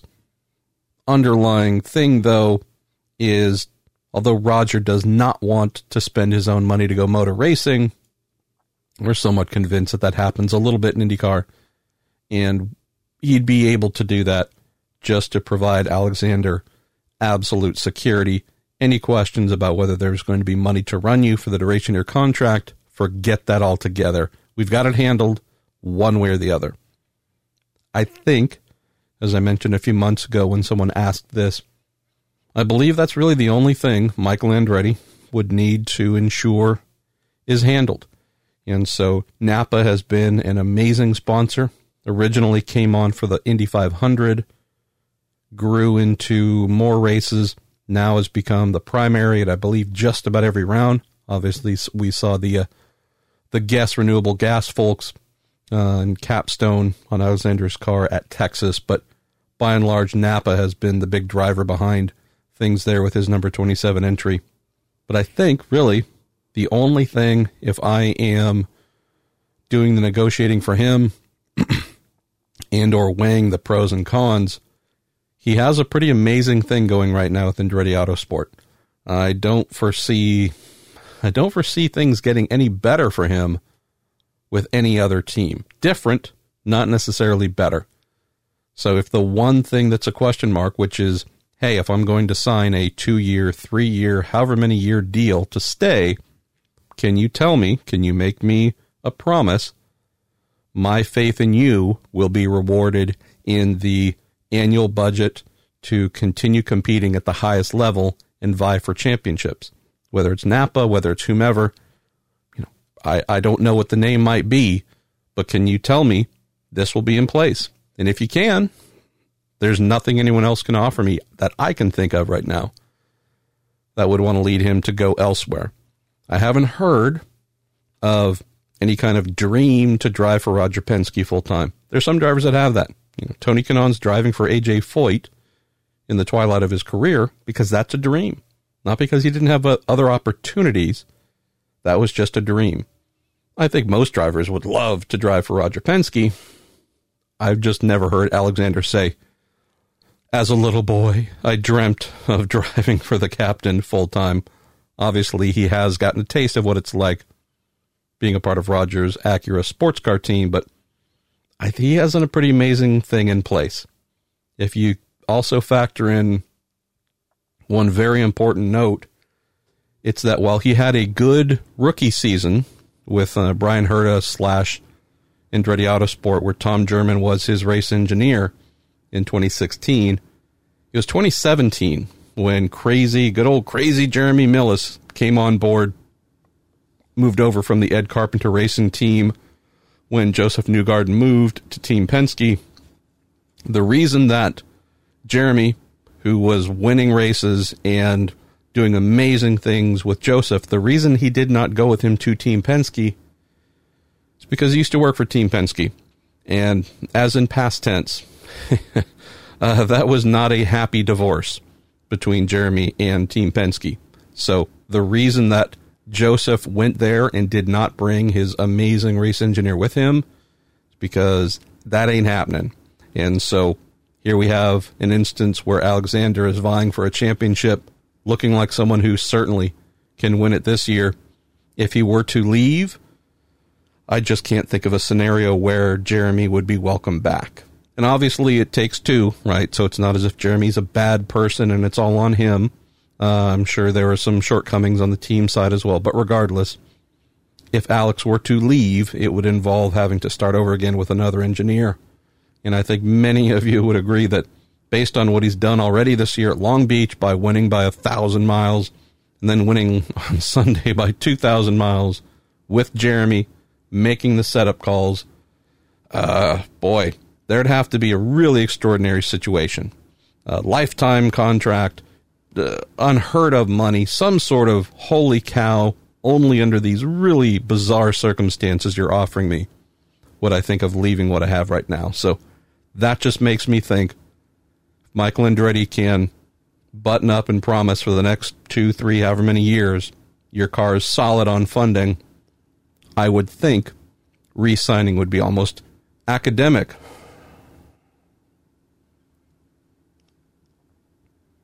Second question here from Jeff Loveland on Facebook. Jeff says, it seems like the veterans were roughing up young Mr. Herta at Road America.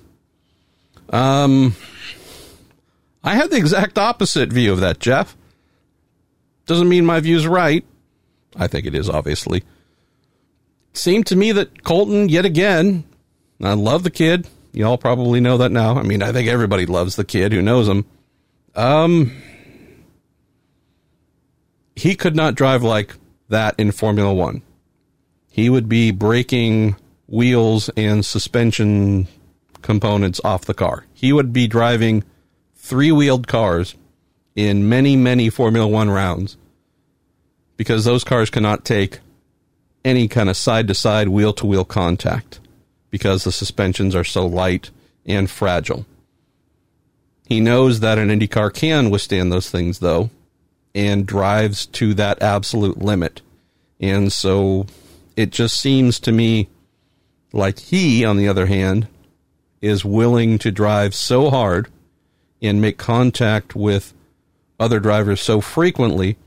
I don't want to say he's out there roughing up others intentionally, like he's purposely trying to hit other cars. I just think he's willing to overextend battles for so long after he's been passed, instead of doing the thing that you kind of would expect. Give up the corner. If anything, if you see it coming, cool, slow down a little bit, let the car go by, but then give yourself the opportunity to accelerate even earlier and try and pass them back in corner exit. At least as a rookie, Colton's way of working seems to be, no, I'm going to fight you every inch of the corner. We're going to bang wheels. I'll might end up out in the grass, out in the dirt, whatever, but every instance, it seems like, is a reason to battle to the death. It's cute. It works as long as you're keeping the car on track and putting together really good results. But if you've had as many failures to finish as he has this year, it's not always been as a result of driving too hard and fighting too much. just think mindset-wise, this is going to be a really good year-to-year rookie, call it freshman to sophomore adjustment for him to make. Because there aren't a lot of wheel-to-wheel contacts left with some of the veterans of the series before they start seeing him in their mirrors and start thinking, I know what you're going to try and do. Let me do it to you first. If it's going to be, I don't want to say a sneak attack, but hey, he's going to try and pass me. And when he does it, he has no regard for my well-being and the two of us getting through the corner safely, only him. Well, that can change people's approach. And if you've followed IndyCar or frankly any form of racing long enough, you can tell when someone isn't trusted. And those who see that driver say, great, I'm either going to intentionally screw you up as much as possible, or before you get me, I'm going to get you. Let me introduce you to the gravel trap, and your race is screwed. He has phenomenal talent, phenomenal everything. His instincts are amazing. Everything about this kid is amazing. Just a few adjustments to make, and a lot of those non-finishes are going to be thirds, seconds, fourths, something, where he's going to start playing in the championship before too long. But if he keeps going the way he is right now, we're going to get a win or two, a couple poles. There's going to be a couple of definite high points every year, followed by a ton of lows. But he's too smart to let that happen. So I think it's really, Jeff, just a first-year scenario. Ray Schumann says, I also want to comment about the Andretti to Chevy rumors. That move could cause some interesting ripples. It would open up the possibility for McLaren connection for Alonso at Indy. Not only would it get Rossi in a Chevy, but likely young Herta as well. Honda would have some money / support to spread around, which could help some of the other Honda teams to up their game. Not sure if I'm going to write about it. Probably will for next week. Just thinking about the ramifications, Ray, of what you've laid out here, how that could influence the rest of the paddock. I can tell you for sure Honda does not want to lose Andretti Autosport. That is two cars that can win at every round in Rossi and Ryan Hunter-Ray. That is a wild card in Marco, but we know he's usually pretty good on the ovals. Zach Veach having a weird year. Haven't really seen him find a direction, but I think there's something positive there nonetheless that we're going to see eventually. We know for certain at the Indy 500, there's a fifth entry with someone like a Connor Daly or name whomever who's going to be extremely fast.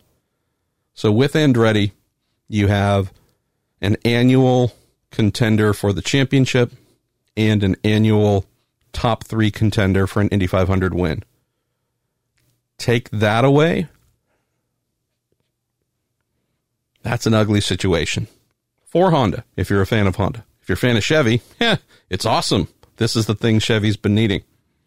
I've written about that. Robin's written about that. Many have written about the fact that, as we've seen play out year after year for a little while now, if it isn't Team Penske, Chevy is really not going to be represented in the win column. Obviously, when Newgarden was at Ed Carpenter Racing, that was a Team Penske plus ECR type threat, but they just do not have that with the non-Penske Chevy teams right now. If we do have Chevy holding Andretti, holding Penske in the same stable, honestly, Ray, I cannot think of a single scenario in IndyCar for 2020 or years to come where the balance of power could, in any meaningful way, shift away from Chevy. And if we just look at the teams, that would be left. And we'll talk about maybe some of the possibilities of who might Honda be able to convert over to them. But if we look at the remainder, the non-Andretti teams in the Honda stable, obviously there's Chip Ganassi Racing. We know that Scott Dixon, 5-time champ, also 38 years old, right? I don't know how many more years Dixie's going to want to do IndyCar, but we're not looking at Dixie as a 5, 7, 10-year solution necessarily. We hope Felix Rosenqvist is going to continue settling in and tapping into more of the badassery that we've seen coming into this season in a couple of instances where he's been very good. I think there's going to be a really good 1-2 punch there next year. Don't know if I see Chip Ganassi Racing being able to knock down Chevy's, Andretti Autosport, and Team Penske across an entire championship, or the Indy 500. Not in any way. Aero Schmidt-Peterson Motorsports with Hinch and Marcus Ericsson, very good. Not great yet. That's where they want to be. They want to be among the big three, among the great teams. They're not there yet. Obviously, Hinch had a good run going at Road America. That seemed to, again, be kind of trending in the right direction for him. Ended up 7th. Marcus, on the other hand, for reasons I don't fully understand, just looked out to lunch all weekend long on a track that many of us expected him to just master, knowing that long, flowing, high-commitment circuit there in Elkhart Lake, not too different from many of the European road courses he's driven on, but some serious variables there, though, that Aero SPM needs to work their way through. I think if Robbie Wickens was back, sure. He's a a generational talent. You know, you don't get too many guys like that per generation where you go, ooh, this guy's a monster. In an Aero Schmidt-Peterson car, reconnected with Blair Perschbacher Engineering, yeah, I absolutely think we're talking about Robbie Wickens, Rossi, Newgarden, Dixon up front fighting for a title. No disrespect to anybody else driving at Aero SPM, but Robbie made it known last year that guy is just in a different place. But if we look through the rest of the existing Honda stable, I mean, the Rahal Letterman Lanigan team have been very good, very good. Haven't seen too many instances this year. I think Barber is really about the only one where it looked like Graham was, definitely capable of winning the entire time. Takuma's been extremely good as well. I mean, they could have 1 or 2 wins by now, but they just have not felt like a true race-by-race threat. Looking at the Dale Coyne Racing team, the French fry to my hamburger, he and Craig Hampson, Sebastian Bourdais, struggling more often than they expected this year. I think that's by and large due to some of the changes in tire compound. Seb is just very, very susceptible to changes and can be not so much thrown off mentally, but just having to work through those differences to get to a happy setup. His young rookie teammate, Santino Ferrucci, seems to be less susceptible. Regardless, that team has been punching above its weight as usual. They've just never had the resources to become a true week-in, week-out contender. After that, where do we go? I mean, it's RLL, it's Dale Coyne, it's Aero Schmidt-Peterson. There's just not a lot of real depth after Andretti, after Ganassi currently on the Honda side. Obviously, there's the Meyershank Racing team. They're still not full-time, so it's really not a discussion right there. Even if they become full-time next year, as Mike has told us multiple times, is a goal.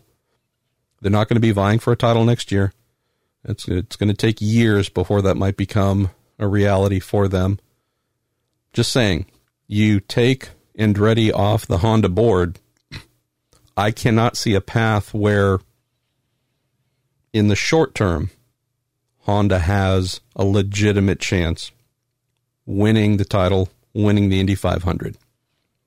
If you look at, as was presented here as a possibility, or at least a theme to follow that Ray has mentioned, what if, with Andretti moving to Chevy, if that were to happen, what option would Honda have then to say, spread some of the money and love around, spread some of the technical resources around to help improve some of the existing teams?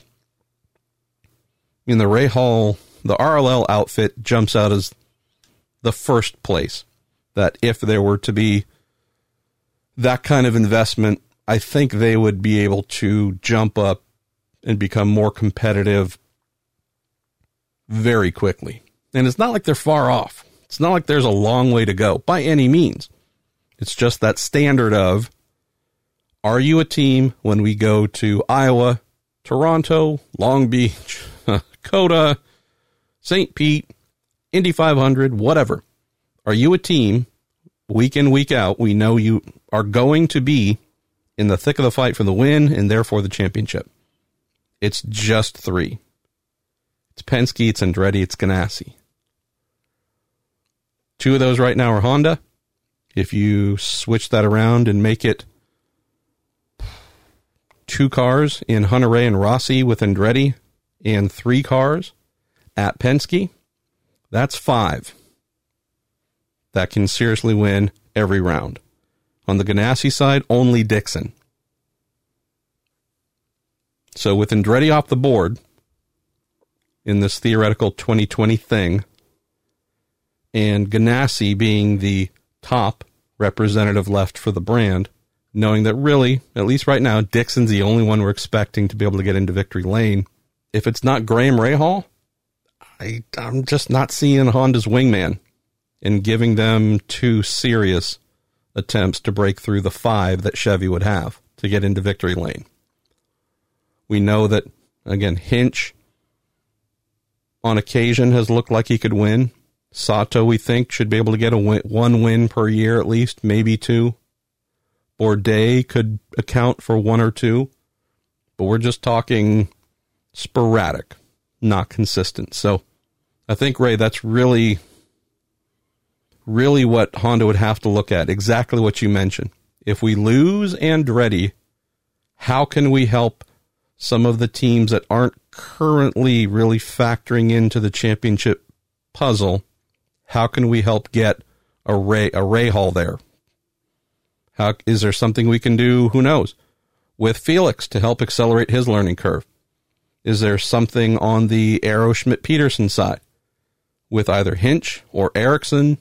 Obviously, I'd love to have Marcus back, as I've mentioned before, for many years, but if Robert Wickens is not going to be back in that car next year, who knows? I mean, we obviously want him back immediately, but there's a question mark there.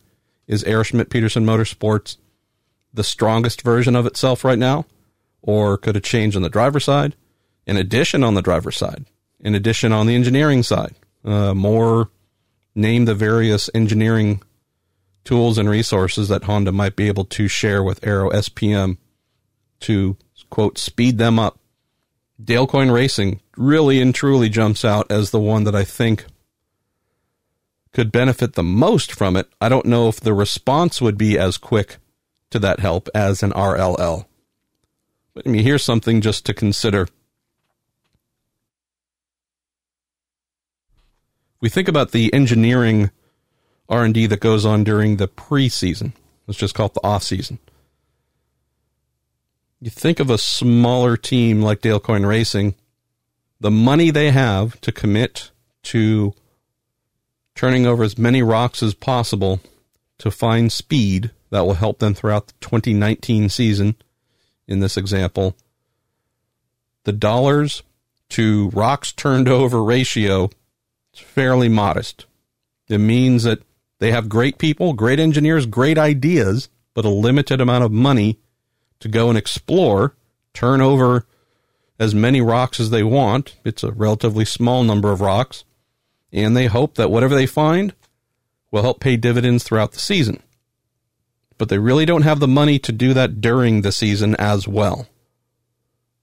You look at some of the bigger teams, not only do they have more money, which then allows them to turn over more rocks and, in theory, find more of these small performance advantages to help them throughout the year.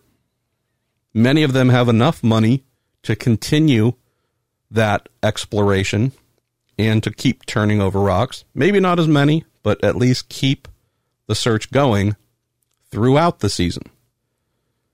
Not a surprise to me that here we are just past the midway point of the season, strictly talking about the Dale Coyne Racing team. They're super hit or miss every round. The rivals, Honda rivals, let's just stick with Honda rivals. The Andretti's, the Ganassis that are usually faster than them just about everywhere. It's because they're able to extend that R&D effort and keep searching and keep finding things. They're not limited to what they found in this case 6, 7, 8 months ago and hope that that keeps paying off throughout the year. That's where Dale Coyne Racing is at. And so by this stage where they've more or less exhausted all the little performance benefits they found during the offseason, that's all they got. That's all they have. And they'll try and make them work. But in terms of new ideas, if we want to use NFL examples, they're not gaining any yardage. They have stopped gaining any yardage and are having to just be content with whatever they found. But that gain, there's no more. Then you look at their rivals, and even if it's a small amount of yardage, they're gaining because they have the money to keep pushing and keep going. That's where not only the gap comes from in lap times, but also the consistency gap. That's why, again, coming back to the central premise here, the big three are the big three not just due to physical size, physical intake of money. It's because all of those things allow them to have a big footprint and impression on the championship. From the first race at St. Pete to the season finale in Monterey, they are able to keep pushing their engineering initiatives forward to find the little gains that allow them to be more competitive, race in, race out, than those who either don't have the money to do that, like a Dale Coyne Racing, or those who don't have the best staff and personnel to help find those little performance advantages. So that's where, say, a Honda, if they were to have money to spend to improve some of their teams, if Andretti were to leave, I think Rahal Letterman Lanigan might be more competitive from the outset in terms of podiums and possibly wins because they're closer to that threshold than Dale Coyne Racing is right now. But I do think if Honda were to spend that money, some of that money with DCR, you would also have a team that, they're 7th, 8th, 9th, 10th, 12th, whatever it is on a given race. I think that would at least get them into the conversation. 3rd, 4th, maybe 5th, 6th, something, but a lot closer. So I think even a modest amount with Coyne would get them into a more competitive conversation from round to round. I think with Rahal, I think it would be the thing that moves them up just that little bit to be almost in that big three conversation in terms of competitive consistency. On the Aero SPM side, from what I know, their budget's really good. So of course, every dollar helps. I just don't think they're the ones in particular that with money spent there'd be a huge knock-on effect right away. I'm still not exactly sure what's needed to get them closer to where they want to be. Let's go to Becky Webb. Becky says, "Hey, Marshall, love the show. Thank you. Keeping your family in our thoughts. Thank you again. Question says, we saw a lot of brake glow in turn 5 at Road America, our favorite corner at our home track. And said it was more brake glow than we've noticed in prior years. Were there changes to brake components this season that would account for that? Or do we just never notice it before?" And also said, "P.S. We didn't get a chance to catch Marcus Ericsson post-race to present him with a bratwurst. We'll try harder next year And we owe you one as well for your abysmal failure at following my directions. No worries at all, Becky. There was a change in brake vendor last year. Brembo, which supplied the spec kit from 2012 through 2017, was replaced altogether in terms of brake caliper, discs, and pads. Performance Friction Corporation has taken over.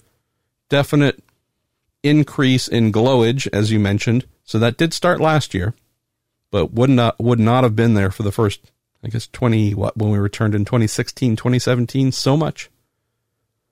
Also believe that while the weather was beautiful, did notice that there was a little bit of cloud cover here or there, so that might have just helped with a little bit of shade, helping to highlight the big glow that popped up. So I think between those two, the shift from Brembo to PFC, plus maybe a little bit of cloud cover as well, I think that really might have made the thousands of degrees of energy being burned off and sent into the atmosphere. I think that might have been the reason that you happened to see what you saw.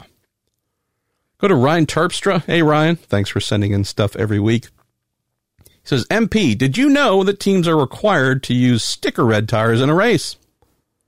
He says, I couldn't figure out why the broadcasters kept saying Colton Herta needed to run his set of sticker reds.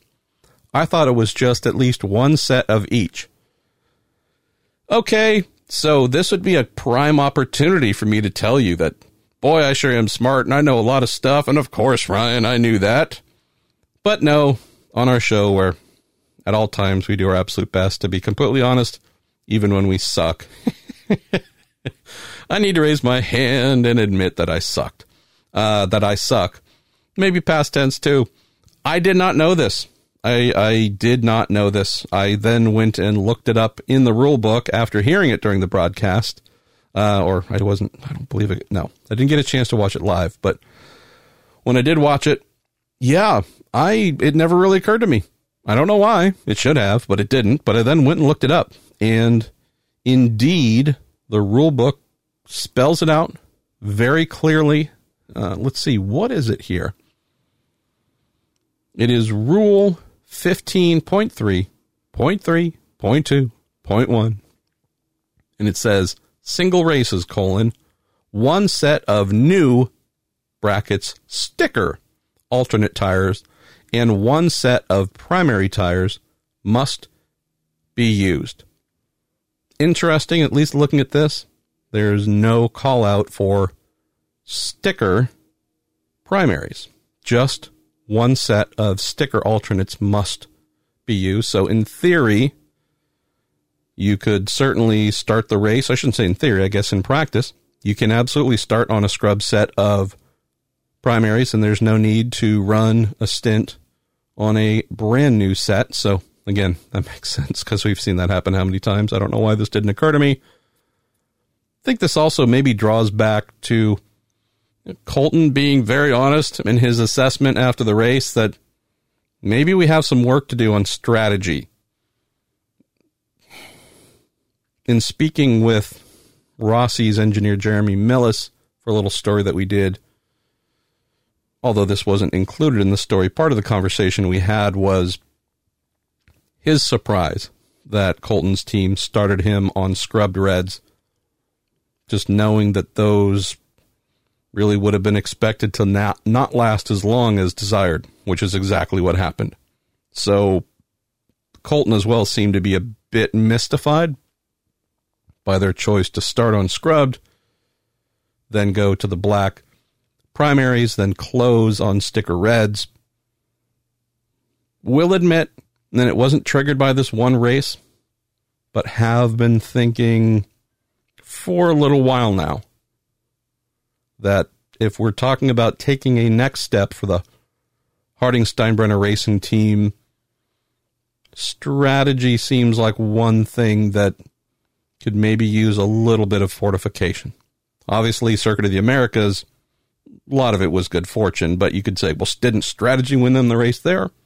Again, in theory, you could say that, but just in general, a couple of races have stood out this year where not sure they have been on a level playing field in terms of strategy calls with some of the rivals they've been fighting against. So might be an area run for them to think about if there's someone who might be able to add their expertise to the timing stand. Let's go to Luke and Henry Chapman.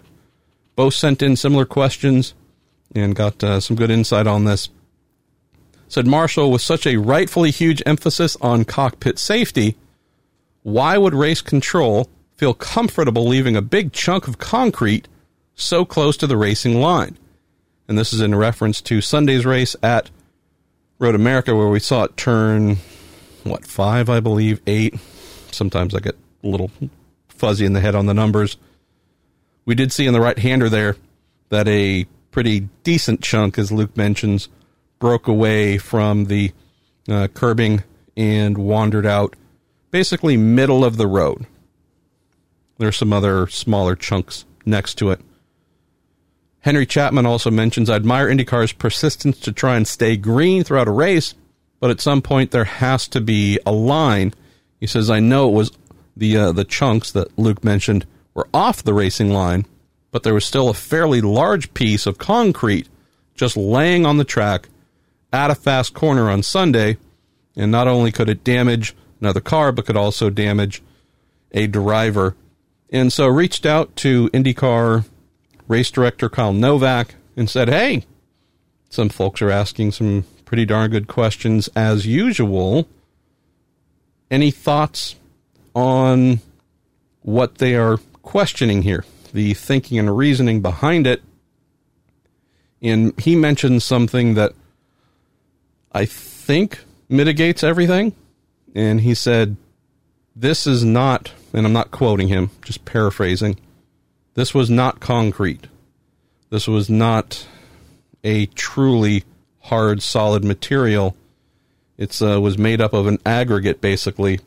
And when it breaks apart, it's not like a true rock boulder type thing. It would basically have broken apart like a big cluster of dirt if it had been hit. And so knowing that it was not this, call it rock solid piece, I think that was part of the reasoning of, hey, if someone were to run it over, it would flatten it compared to turn it into a projectile. And I think the other thing, too, was it was, again, reasoning-wise, it wasn't 2 inches off of, say, the left front tire, left rear tire as the IndyCar drivers were cornering. It looked to be a fairly safe distance away. There was, of course, a note from Alexander Rossi in the post-race press conferences where he said, honestly, the debris on track was nowhere near the racing line, wasn't an issue. I know that the first reaction might be, well, of course he'd say that he was leading and didn't want a yellow, but I did speak with Robin Miller, and he told me that Joseph Newgarden and Will Power said the same exact thing. So the guys who actually would have benefited from a yellow to clean up the broken up curbing, both of them said no. Honestly, you would have to be way offline to have hit it or make a mistake in the middle of the corner, or entering the corner, I should say, to run across it mid-corner. So even the guys who were chasing him, who would have benefited, if anything, really, if they wanted to lobby for it, could have. They also both agreed that had they gone yellow, had they cleaned it up, had Rossi's advantage been erased, there was no way they were going to catch him on the restart. So I think this is a case of the visuals not matching reality. If it was a piece of bodywork, something jagged and sharp, or, I don't know, a suspension piece or something like that, definitely sounds like IndyCar race director Kyle Novak would have brought us into a caution to get that off track. But based on what they know about the circuit and the fact that I believe that corner is known to break up a little bit, so it's not exactly a first-time thing. It just sounds like this is something that they had a fair amount of knowledge of, therefore not a big surprise. And also, as he said, since it was made up of something that would have become fairly powdery if it was hit, I think that's what led us to the non-calls in question. Let's go to Keith Lee. He says, Marshall, what are some of your favorite racing and non-racing podcasts that I happen to enjoy listening to? Would say for sure Dinner with Racers, number one, if we're talking racing podcasts. I am a little bit biased since they were silly people to have me on in the first season, the first go-round of the Dinner with Racers podcast series. So definitely, though, everything that my friend Sean Heckman and Ryan Eversley come up with, it seems like, I can't think of a dud, honestly. So if you have not listened, if you're one of the glorious few who are not aware of the Dinner with Racers podcast, and also some of the really cool video stuff that they do, in particular the Alan Cole Wiki series that Sean put together, yeah, this is just really good stuff.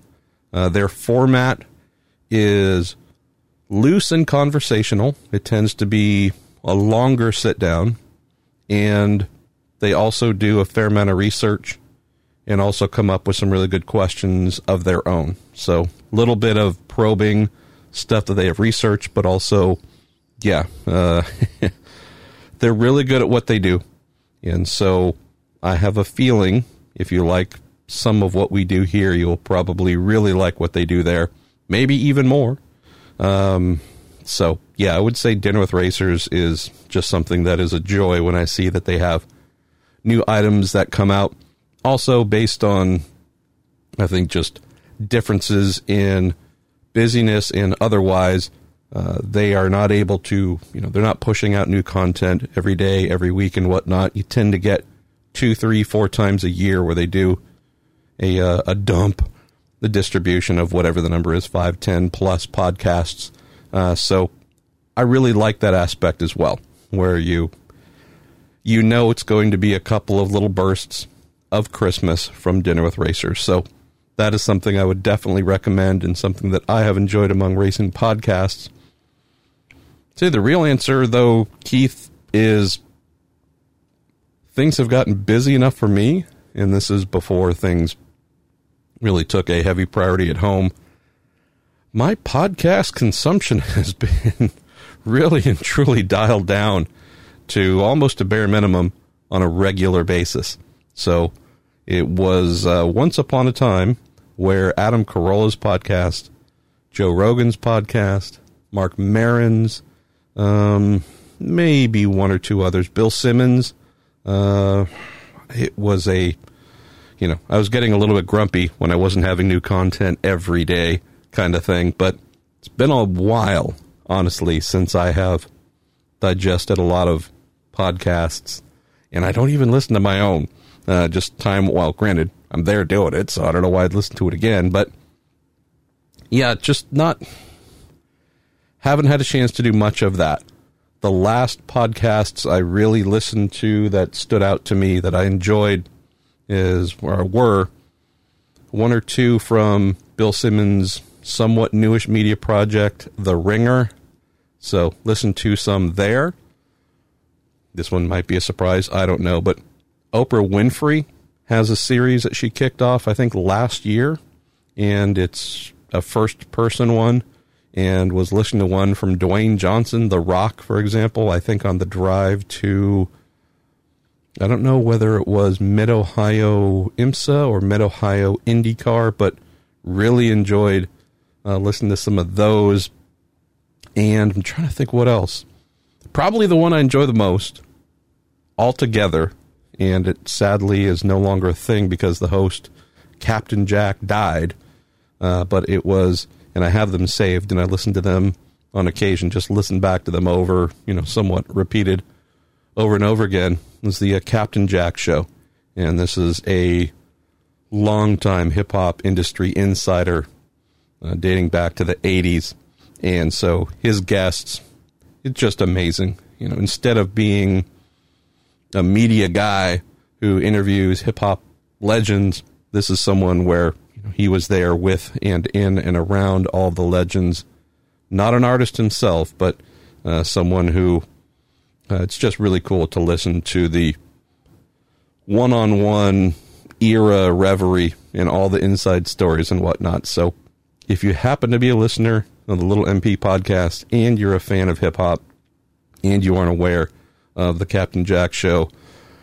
Would certainly try and find that and download it wherever you can, because it is amazing, but sadly, with his passing, it is no more. Other than that, I would say this, since I am finding myself now with, I don't know what the number is exactly, but it can be right now somewhere between 5 and 10 hours a week at minimum, either sitting in a car waiting while my wife is at an appointment, or, having a treatment or whatever it is. There's a lot of still doing nothing time. So if there are podcasts, probably not racing podcasts, honestly, and since I work in the industry and have kind of my whole life, it's kind of like listening to work a lot. But if there are some non-racing podcasts that come to mind, if you have any feel for my general sensibilities, let me know. And if they aren't among the ones that I've mentioned, please recommend, because maybe this is a time for me to re-engage there. Mike Brennan says, Marshall, after listening to your comments about Marco Andretti on last week's podcast, do you think there will come a time when Andretti Autosport decides it's time for Marco to go? Got a feeling that was kind of, sort of, possibly being considered last year. Marco signed a multi-year extension. Marco also then bought into his own ride and is now a co-owner, one of, I think 3 or 4 co-owners of the car that he drives. So he does have a personal stake in the vehicle that he drives now, Mike. I think whereas it might have been a case last year of the team, I'm not sure if it's sending a message by not being very fast to send him a new contract. I can't say, obviously. Wasn't there, as I mentioned, somewhat regularly, although ask, they don't forward me their contracts. I can only imagine some of the reasons why. I would say now that Marco is a co-owner of his entry, instead of that meaning, boy, it'd be even harder for them to get him out of the car, I think it might be the opposite, and not a them thing, but a him thing. I think it might be a case of he could see a business reason if presented to him, or one that he finds. A young driver with talent and money, where it might actually be more beneficial to put them in the car. I think that becomes the easier answer. I know that last weekend at Road America, definitely speed happened to be there. The Andretti Autosport team almost as a whole, rolled off the trailer in a really good place. They had mechanical problems in the race with Marco.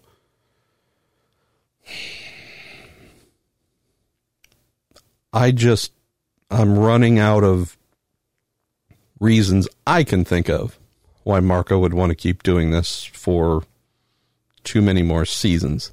That doesn't mean anything, though. Truly. That's just me saying I'm struggling to find justifications if I were putting myself in his shoes. I'm not him, though. He's still extremely young. 32 years old. He can do this for another decade if he wants. Look at the fact that he has a 6th at Circuit of the Americas, great. At a 6th at Detroit, seems to run well at Detroit every year. I think he has a 10th at Texas, but those pair of 6th, and that 10th, those happen to be the highlights of the year. Everything else is, I think, a 13th or 14th place or worse. And so, with not a lot of mechanical failures, really Sunday was the first that comes to mind. So there's just been a lot of events where there's been nothing remotely competitive. I think the Indy 500 was the low water mark. Just been a lot of bad races. Might ask, hey, he's got a rookie IndyCar race engineer and Mark Bryant. Could that be some of it? Sure. I think I also mentioned last week, Mark is someone who I believe is really a race-winning, championship-winning engineer of the future. So I'm sure there's been some instances where he has missed the setup badly. Might not be too much of a surprise working your first year in IndyCar as a race engineer at that level. The same time, there's just been some events where it's looked like Marco just really hasn't wanted to be there. So I don't know what all the answers are here in terms of moving forward, at least, Mike, but I would say that he's still young. I believe he has a passion for driving. And I believe that after, what are we talking about? 15 years? 16 years? I don't, a ridiculous number of years in IndyCar. It'd just be silly to think that out of nowhere, Marco is now going to pressure Rossi, Dixon, Newgarden, and whomever else, Power, for a championship. Doesn't mean he lacks the talent, I think, as I mentioned last week, but how many times do you need to do the same thing over and over again? Have nothing major in terms of a different result, and believe that out of nowhere, things are going to magically change. I mean, he finished 9th in the championship last year, which was, I would say, good. Very good. The best he's ever had was 5th in the 2013 championship. I mean, that was seriously impressive. Other than that, the majority of his career has been 7th place, 8th place, or 9th place in the championship. And just pulled this up right now because I'm doing that off the top of my head. He's finished 9th 3 times. He's finished 8th 3 times. And he's finished 7th 2 times. After that, beyond that 5th place I mentioned, he's 11th one year, 16th another, 16th another. He's currently 16th, and he has a 12th. There comes a point where numbers tell a true story. There's definitely a point where you go, hey, haven't been doing this long enough to rely on those numbers to really draw a definitive answer. Based on last year, 9th place, it's pretty darn good. I don't know if there's any reason to believe that if you keep doing this again and again and again, it's going to turn into 3rd and 2nd in the championship, maybe even 1st. And so at that point, Mike, I just say that if winning a championship is not going to happen, you're still young, you have a chance to do the Indy 500 every year, and there's really cool stuff taking place in IMSA, for example, where you can go and drive and be free and run up front and have great battles and make some new memories. This is something where when Marco was doing the ALMS and LMP2, he was a beast. I just think I hope we're not too far away from Marco making that realization. Because seeing him come back year after year to hope to crack the top 10, he can make better decisions if that's what he feels he should do. Let's go to Road America Fan, who says, why do some drivers that are way back, say in 12th place, leave almost all their push to pass unused? Don't they want to blow it on the last few laps and gain 1 place? In a lot of those instances, we have drivers who have committed to an alternate approach. Quite often, those who are not really qualifying in the top 8, top 10 are going into a race thinking about, okay, we're going to be saving fuel from the beginning, hoping that yellows play out in a way where we can pit, go off strategy, and use this alternate strategy to leapfrog folks at some point. And so that's why I think more often than not, you have those in the back who realize that, okay, burning up extra fuel by smacking away at the push to pass button, not necessarily the smartest thing. You also have, I think, some folks who are in 12th place or 15th who realize we're not going anywhere today. I can hit this button all I want, but just as I mentioned about Marco, hey, if everything goes well and you finish 5th in the championship this year, great. 5th sure isn't first.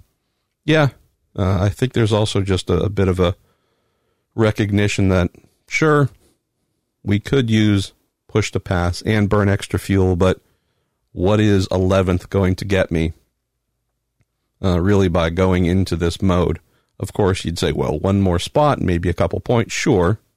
If we're talking about a championship contender, I would absolutely expect them to be on the button to try and get every position, just as Scott Dixon did, coming forward throughout the entire race. But if we're talking someone who's running 12th, because that's really where they're at, I think there's also a bit of a practical recognition as to why that might not be too necessary.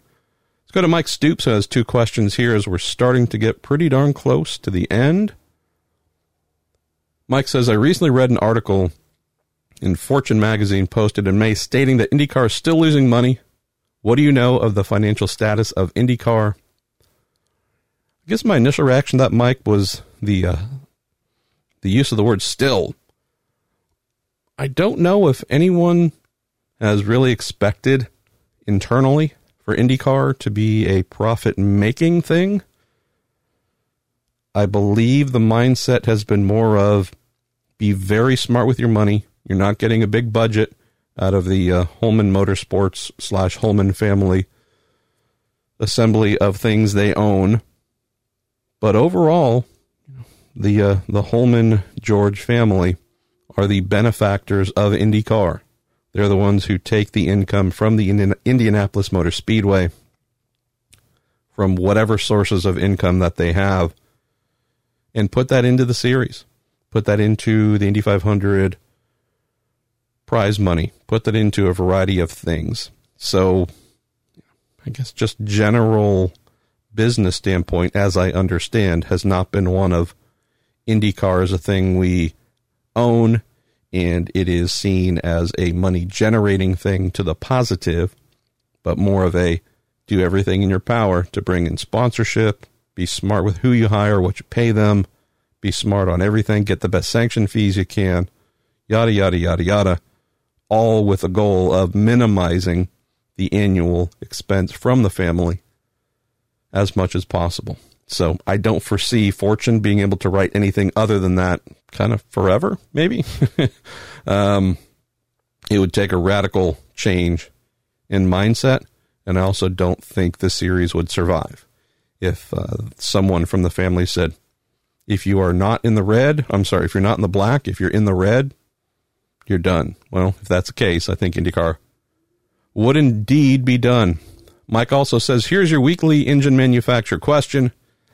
If IndyCar changed course and revised the new 2021 formula to include an electrification aspect, how long would it delay the new engine implementation?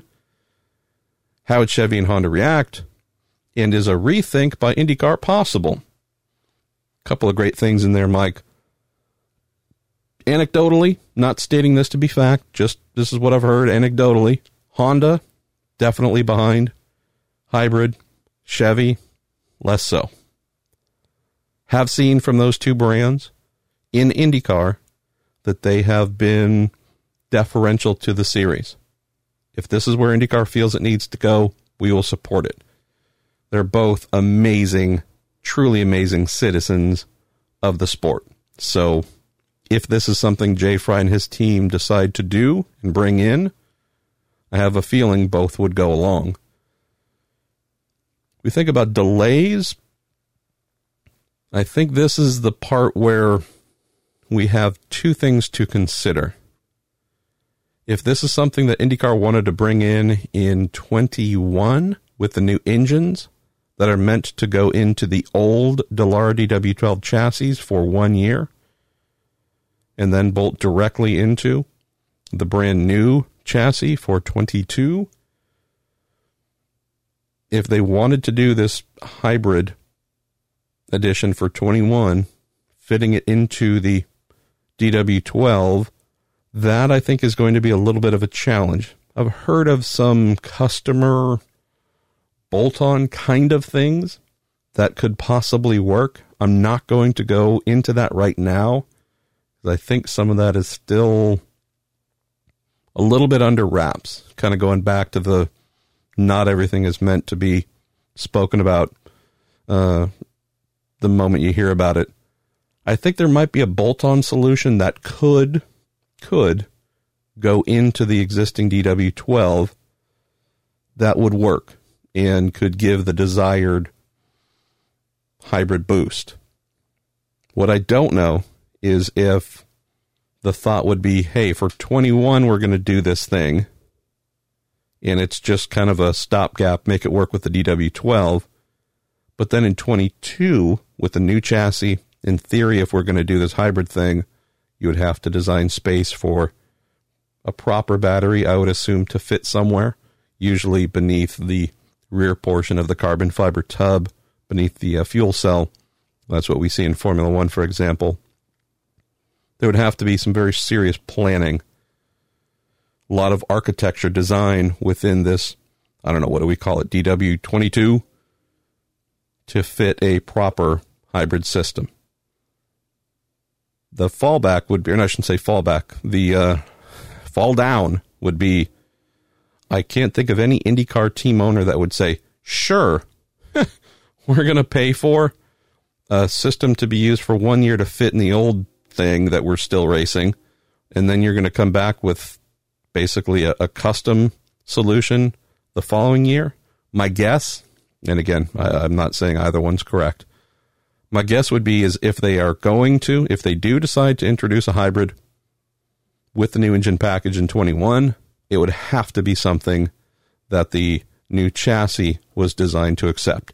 And whether the teams pay for it, whether it is part of, I don't know, the engine lease. I'm guessing the engine lease number would go up a little bit, and the manufacturers supply them, a spec unit, but something that is integrated within the drivetrain. One of two things.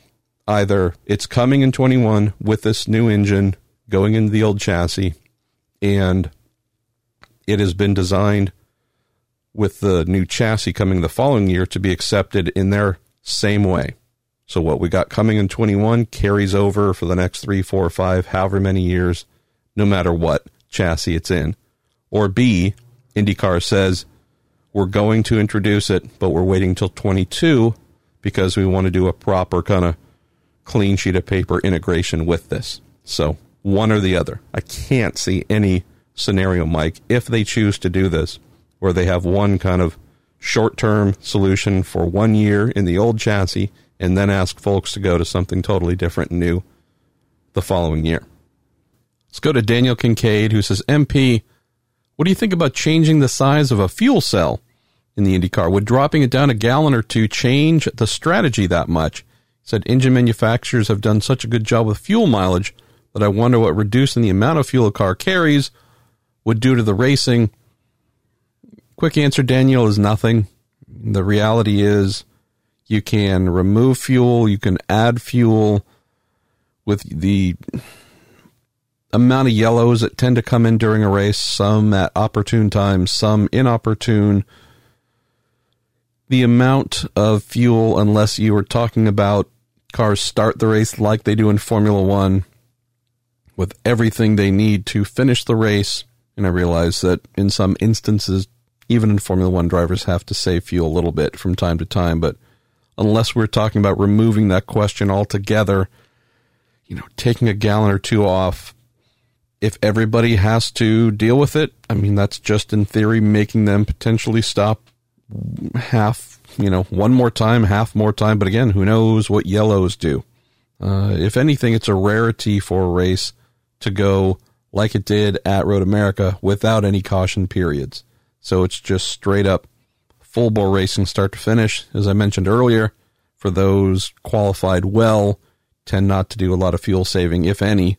And for those who haven't, you tend to get fuel saving straight away, hoping to use an alternate strategy to their advantage. So whether it's with an extra gallon or two or a gallon or two less, I wouldn't foresee that really changing anything.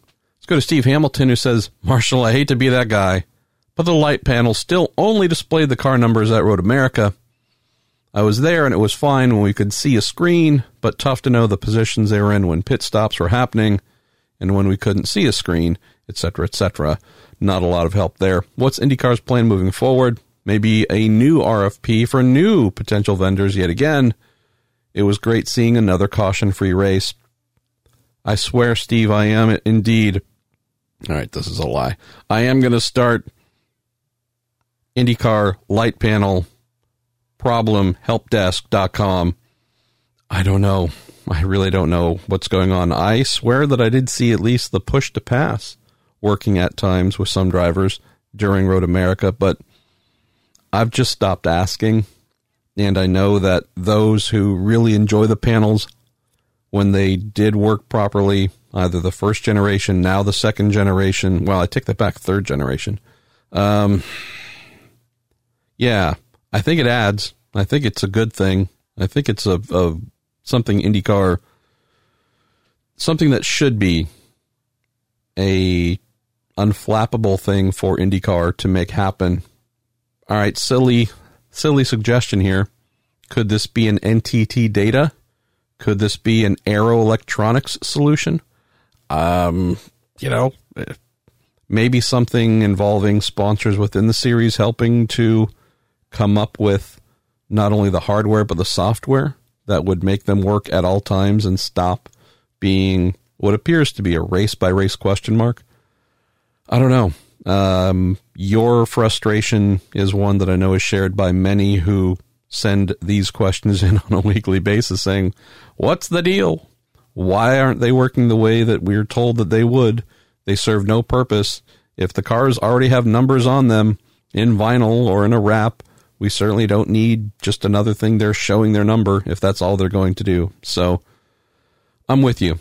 If they're going to be on the car, I think they should actually serve a purpose that isn't redundant, like just car numbers. So, like I said, who knows? Maybe Aero Electronics to the rescue, or NTT Data, or maybe there's another vendor I'm not thinking of that's currently involved in the series.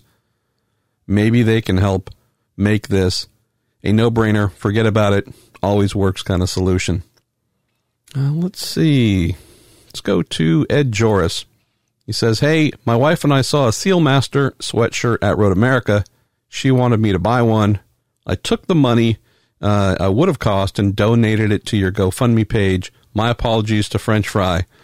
Thank you, Ed. Truly, thank you for that. No need to apologize to the French Fry. I think he's okay. He'll be able to stay warm with what he has. And who knows? Maybe I'll see if my friends there can let the sweatshirt you were going to buy, maybe I can steal one off of their truck and slide it to you. So thank you for the note there. Let's go to Keejan Woods. Send in two questions here. I'll take the latter one. He says, what was the real effect from the Penske's at Road America, both Will Power and Joseph Newgarden, running a lot of downforce, even though they both were blazing fast over the field? I assume it was to save the tires for the end of their stints. I would say you would be spot on there. I definitely know that tire life was a significant concern for everybody. And as we saw with the Penske cars, it looked like they were a bit over downforced if we're talking blinding speed in the race. So I would say that if I was making that call, I would be saying, hey, we're going to lose the straight line battle, but this should be something that helps us to keep your tires, keep the car, keep the chassis, been happier and more planted in the corners, therefore extending tire life. So from what both Will and Joseph said after the race, they weren't unhappy with their cars at all. They were working just fine.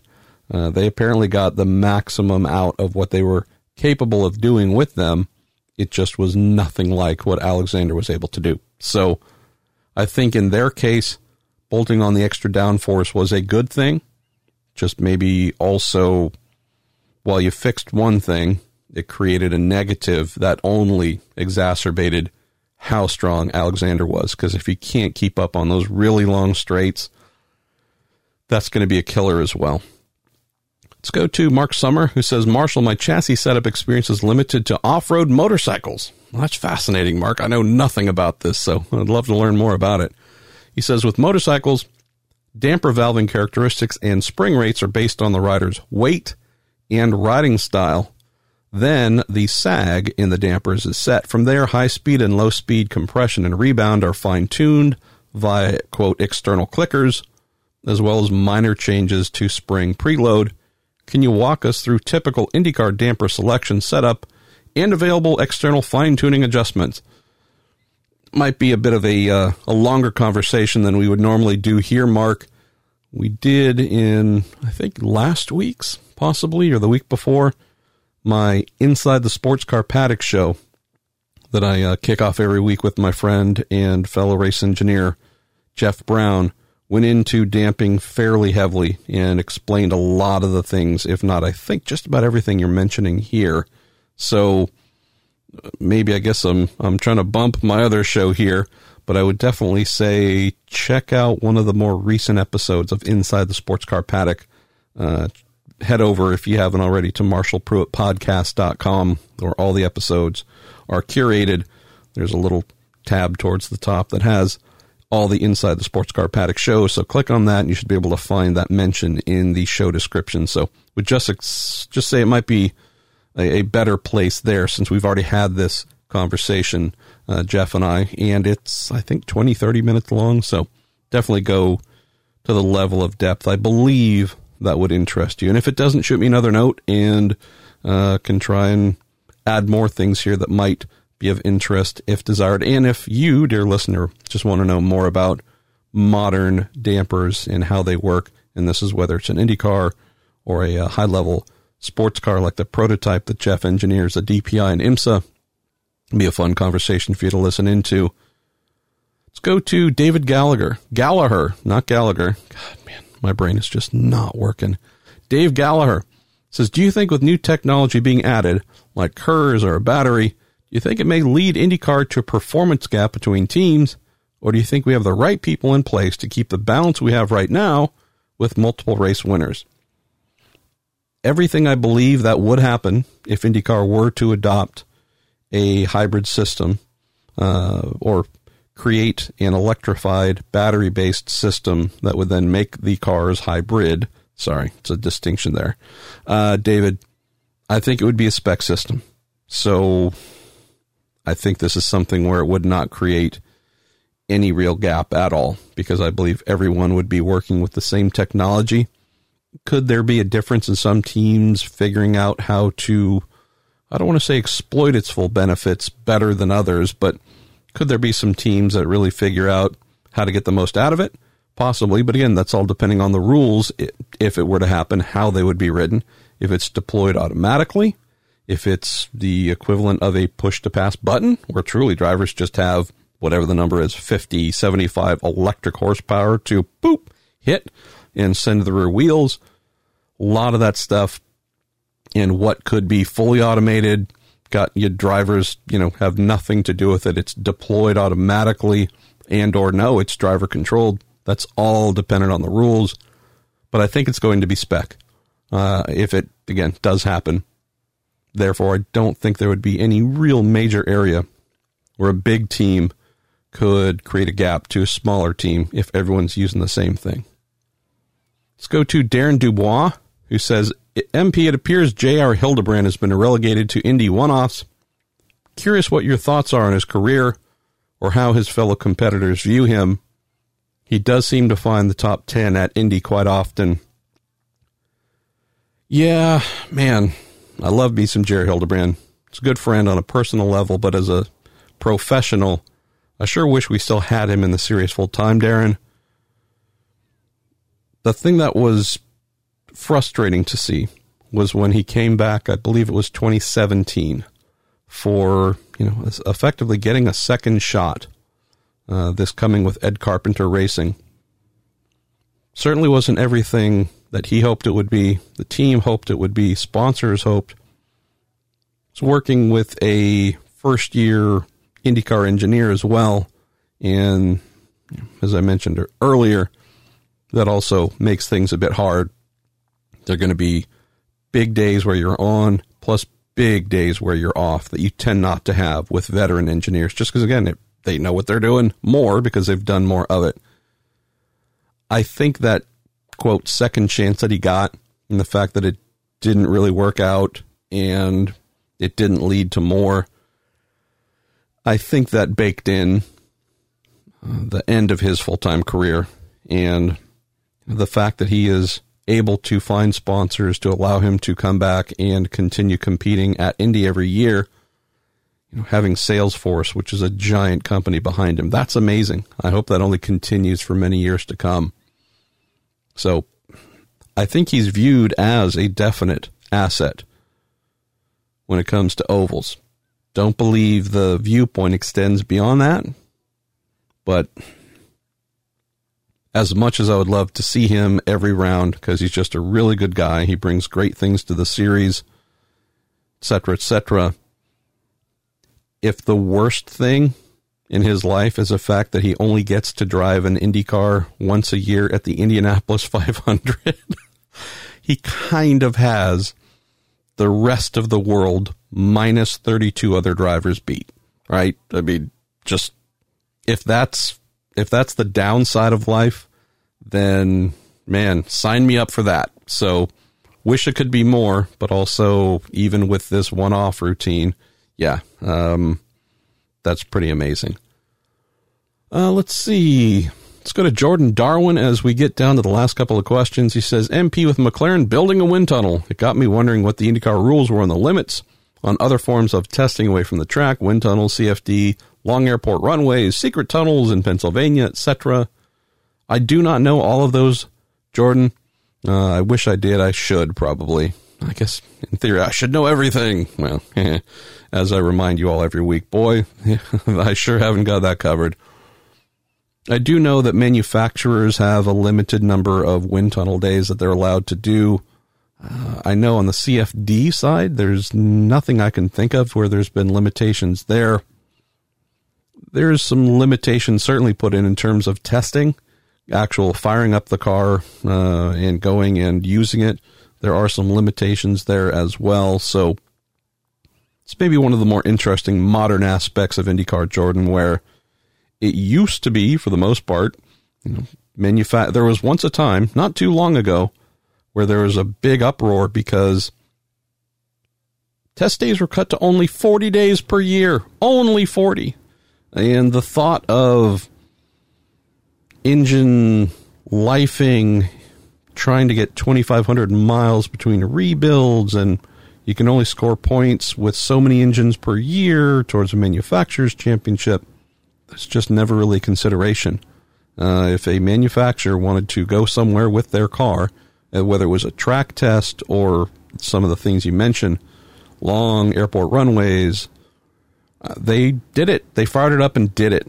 The only thing that was really being governed was the number of on-track test days. That's just been locked down so heavily where it's almost a rarity to hear that someone has gone and done something kind of unique in terms of wanting to learn something and have either been allowed to or, just you don't hear that much. I mean, think about Indy 500 testing, the amount of days that tire manufacturers used to spend there, just teams renting the facility.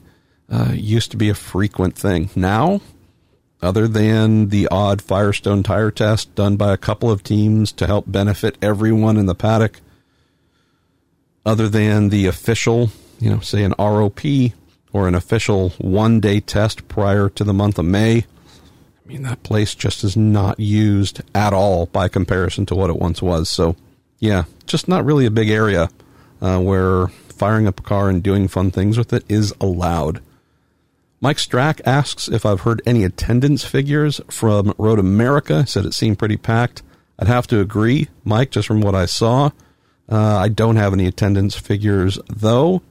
And we'll come down to our last two questions. Shay Small, hey there, Shay, from Down Under asks, what do you guys think of the new tie-up with the Road to Indy and the New Zealand Toyota Racing Series? Do you think it will help getting potential future stars into IndyCar? I have to believe it will, Shay, knowing that, we're not talking about a huge, doors wide open, here's tons of money, but just more of, all right, we've tried to smooth the path a little bit, create something formal, helping out here with entry fees a little bit, et cetera, et cetera. I mean, we know that there is a great lineage of Australian and New Zealand talent, decades upon decades in IndyCar. It's just the fact. And it wasn't so long ago, I guess, kind of came to an end in the early 90s, I believe, but the New Zealand Winter Series, where all the young guns would go down under and race in Formula Atlantic, and that was a thing to do between seasons, and it was just badasses there as well. I hope we can restore this link to what it should be, because there are more Scott Dixons and Will Powers and you name it coming, or the potential of those coming and backfilling for sure. Hunter McElrea, who we spoke with his team owner, Augie Pabst here, yet another one. There should be more Hunters on the way here. So I can only hope that with this formal relationship in place with the road to Indy, that there'll be more takers. All right, let's close with Tim Falkowitz, who says Michael Andretti was wearing Kamoa sunglasses when they interviewed him after the race. Can we read anything into this regarding ties with Fernando Alonso? All right, time to for the big reveal I saved for the end. Tim, you found it. You found it, buddy. This is certainly a big secret revealed.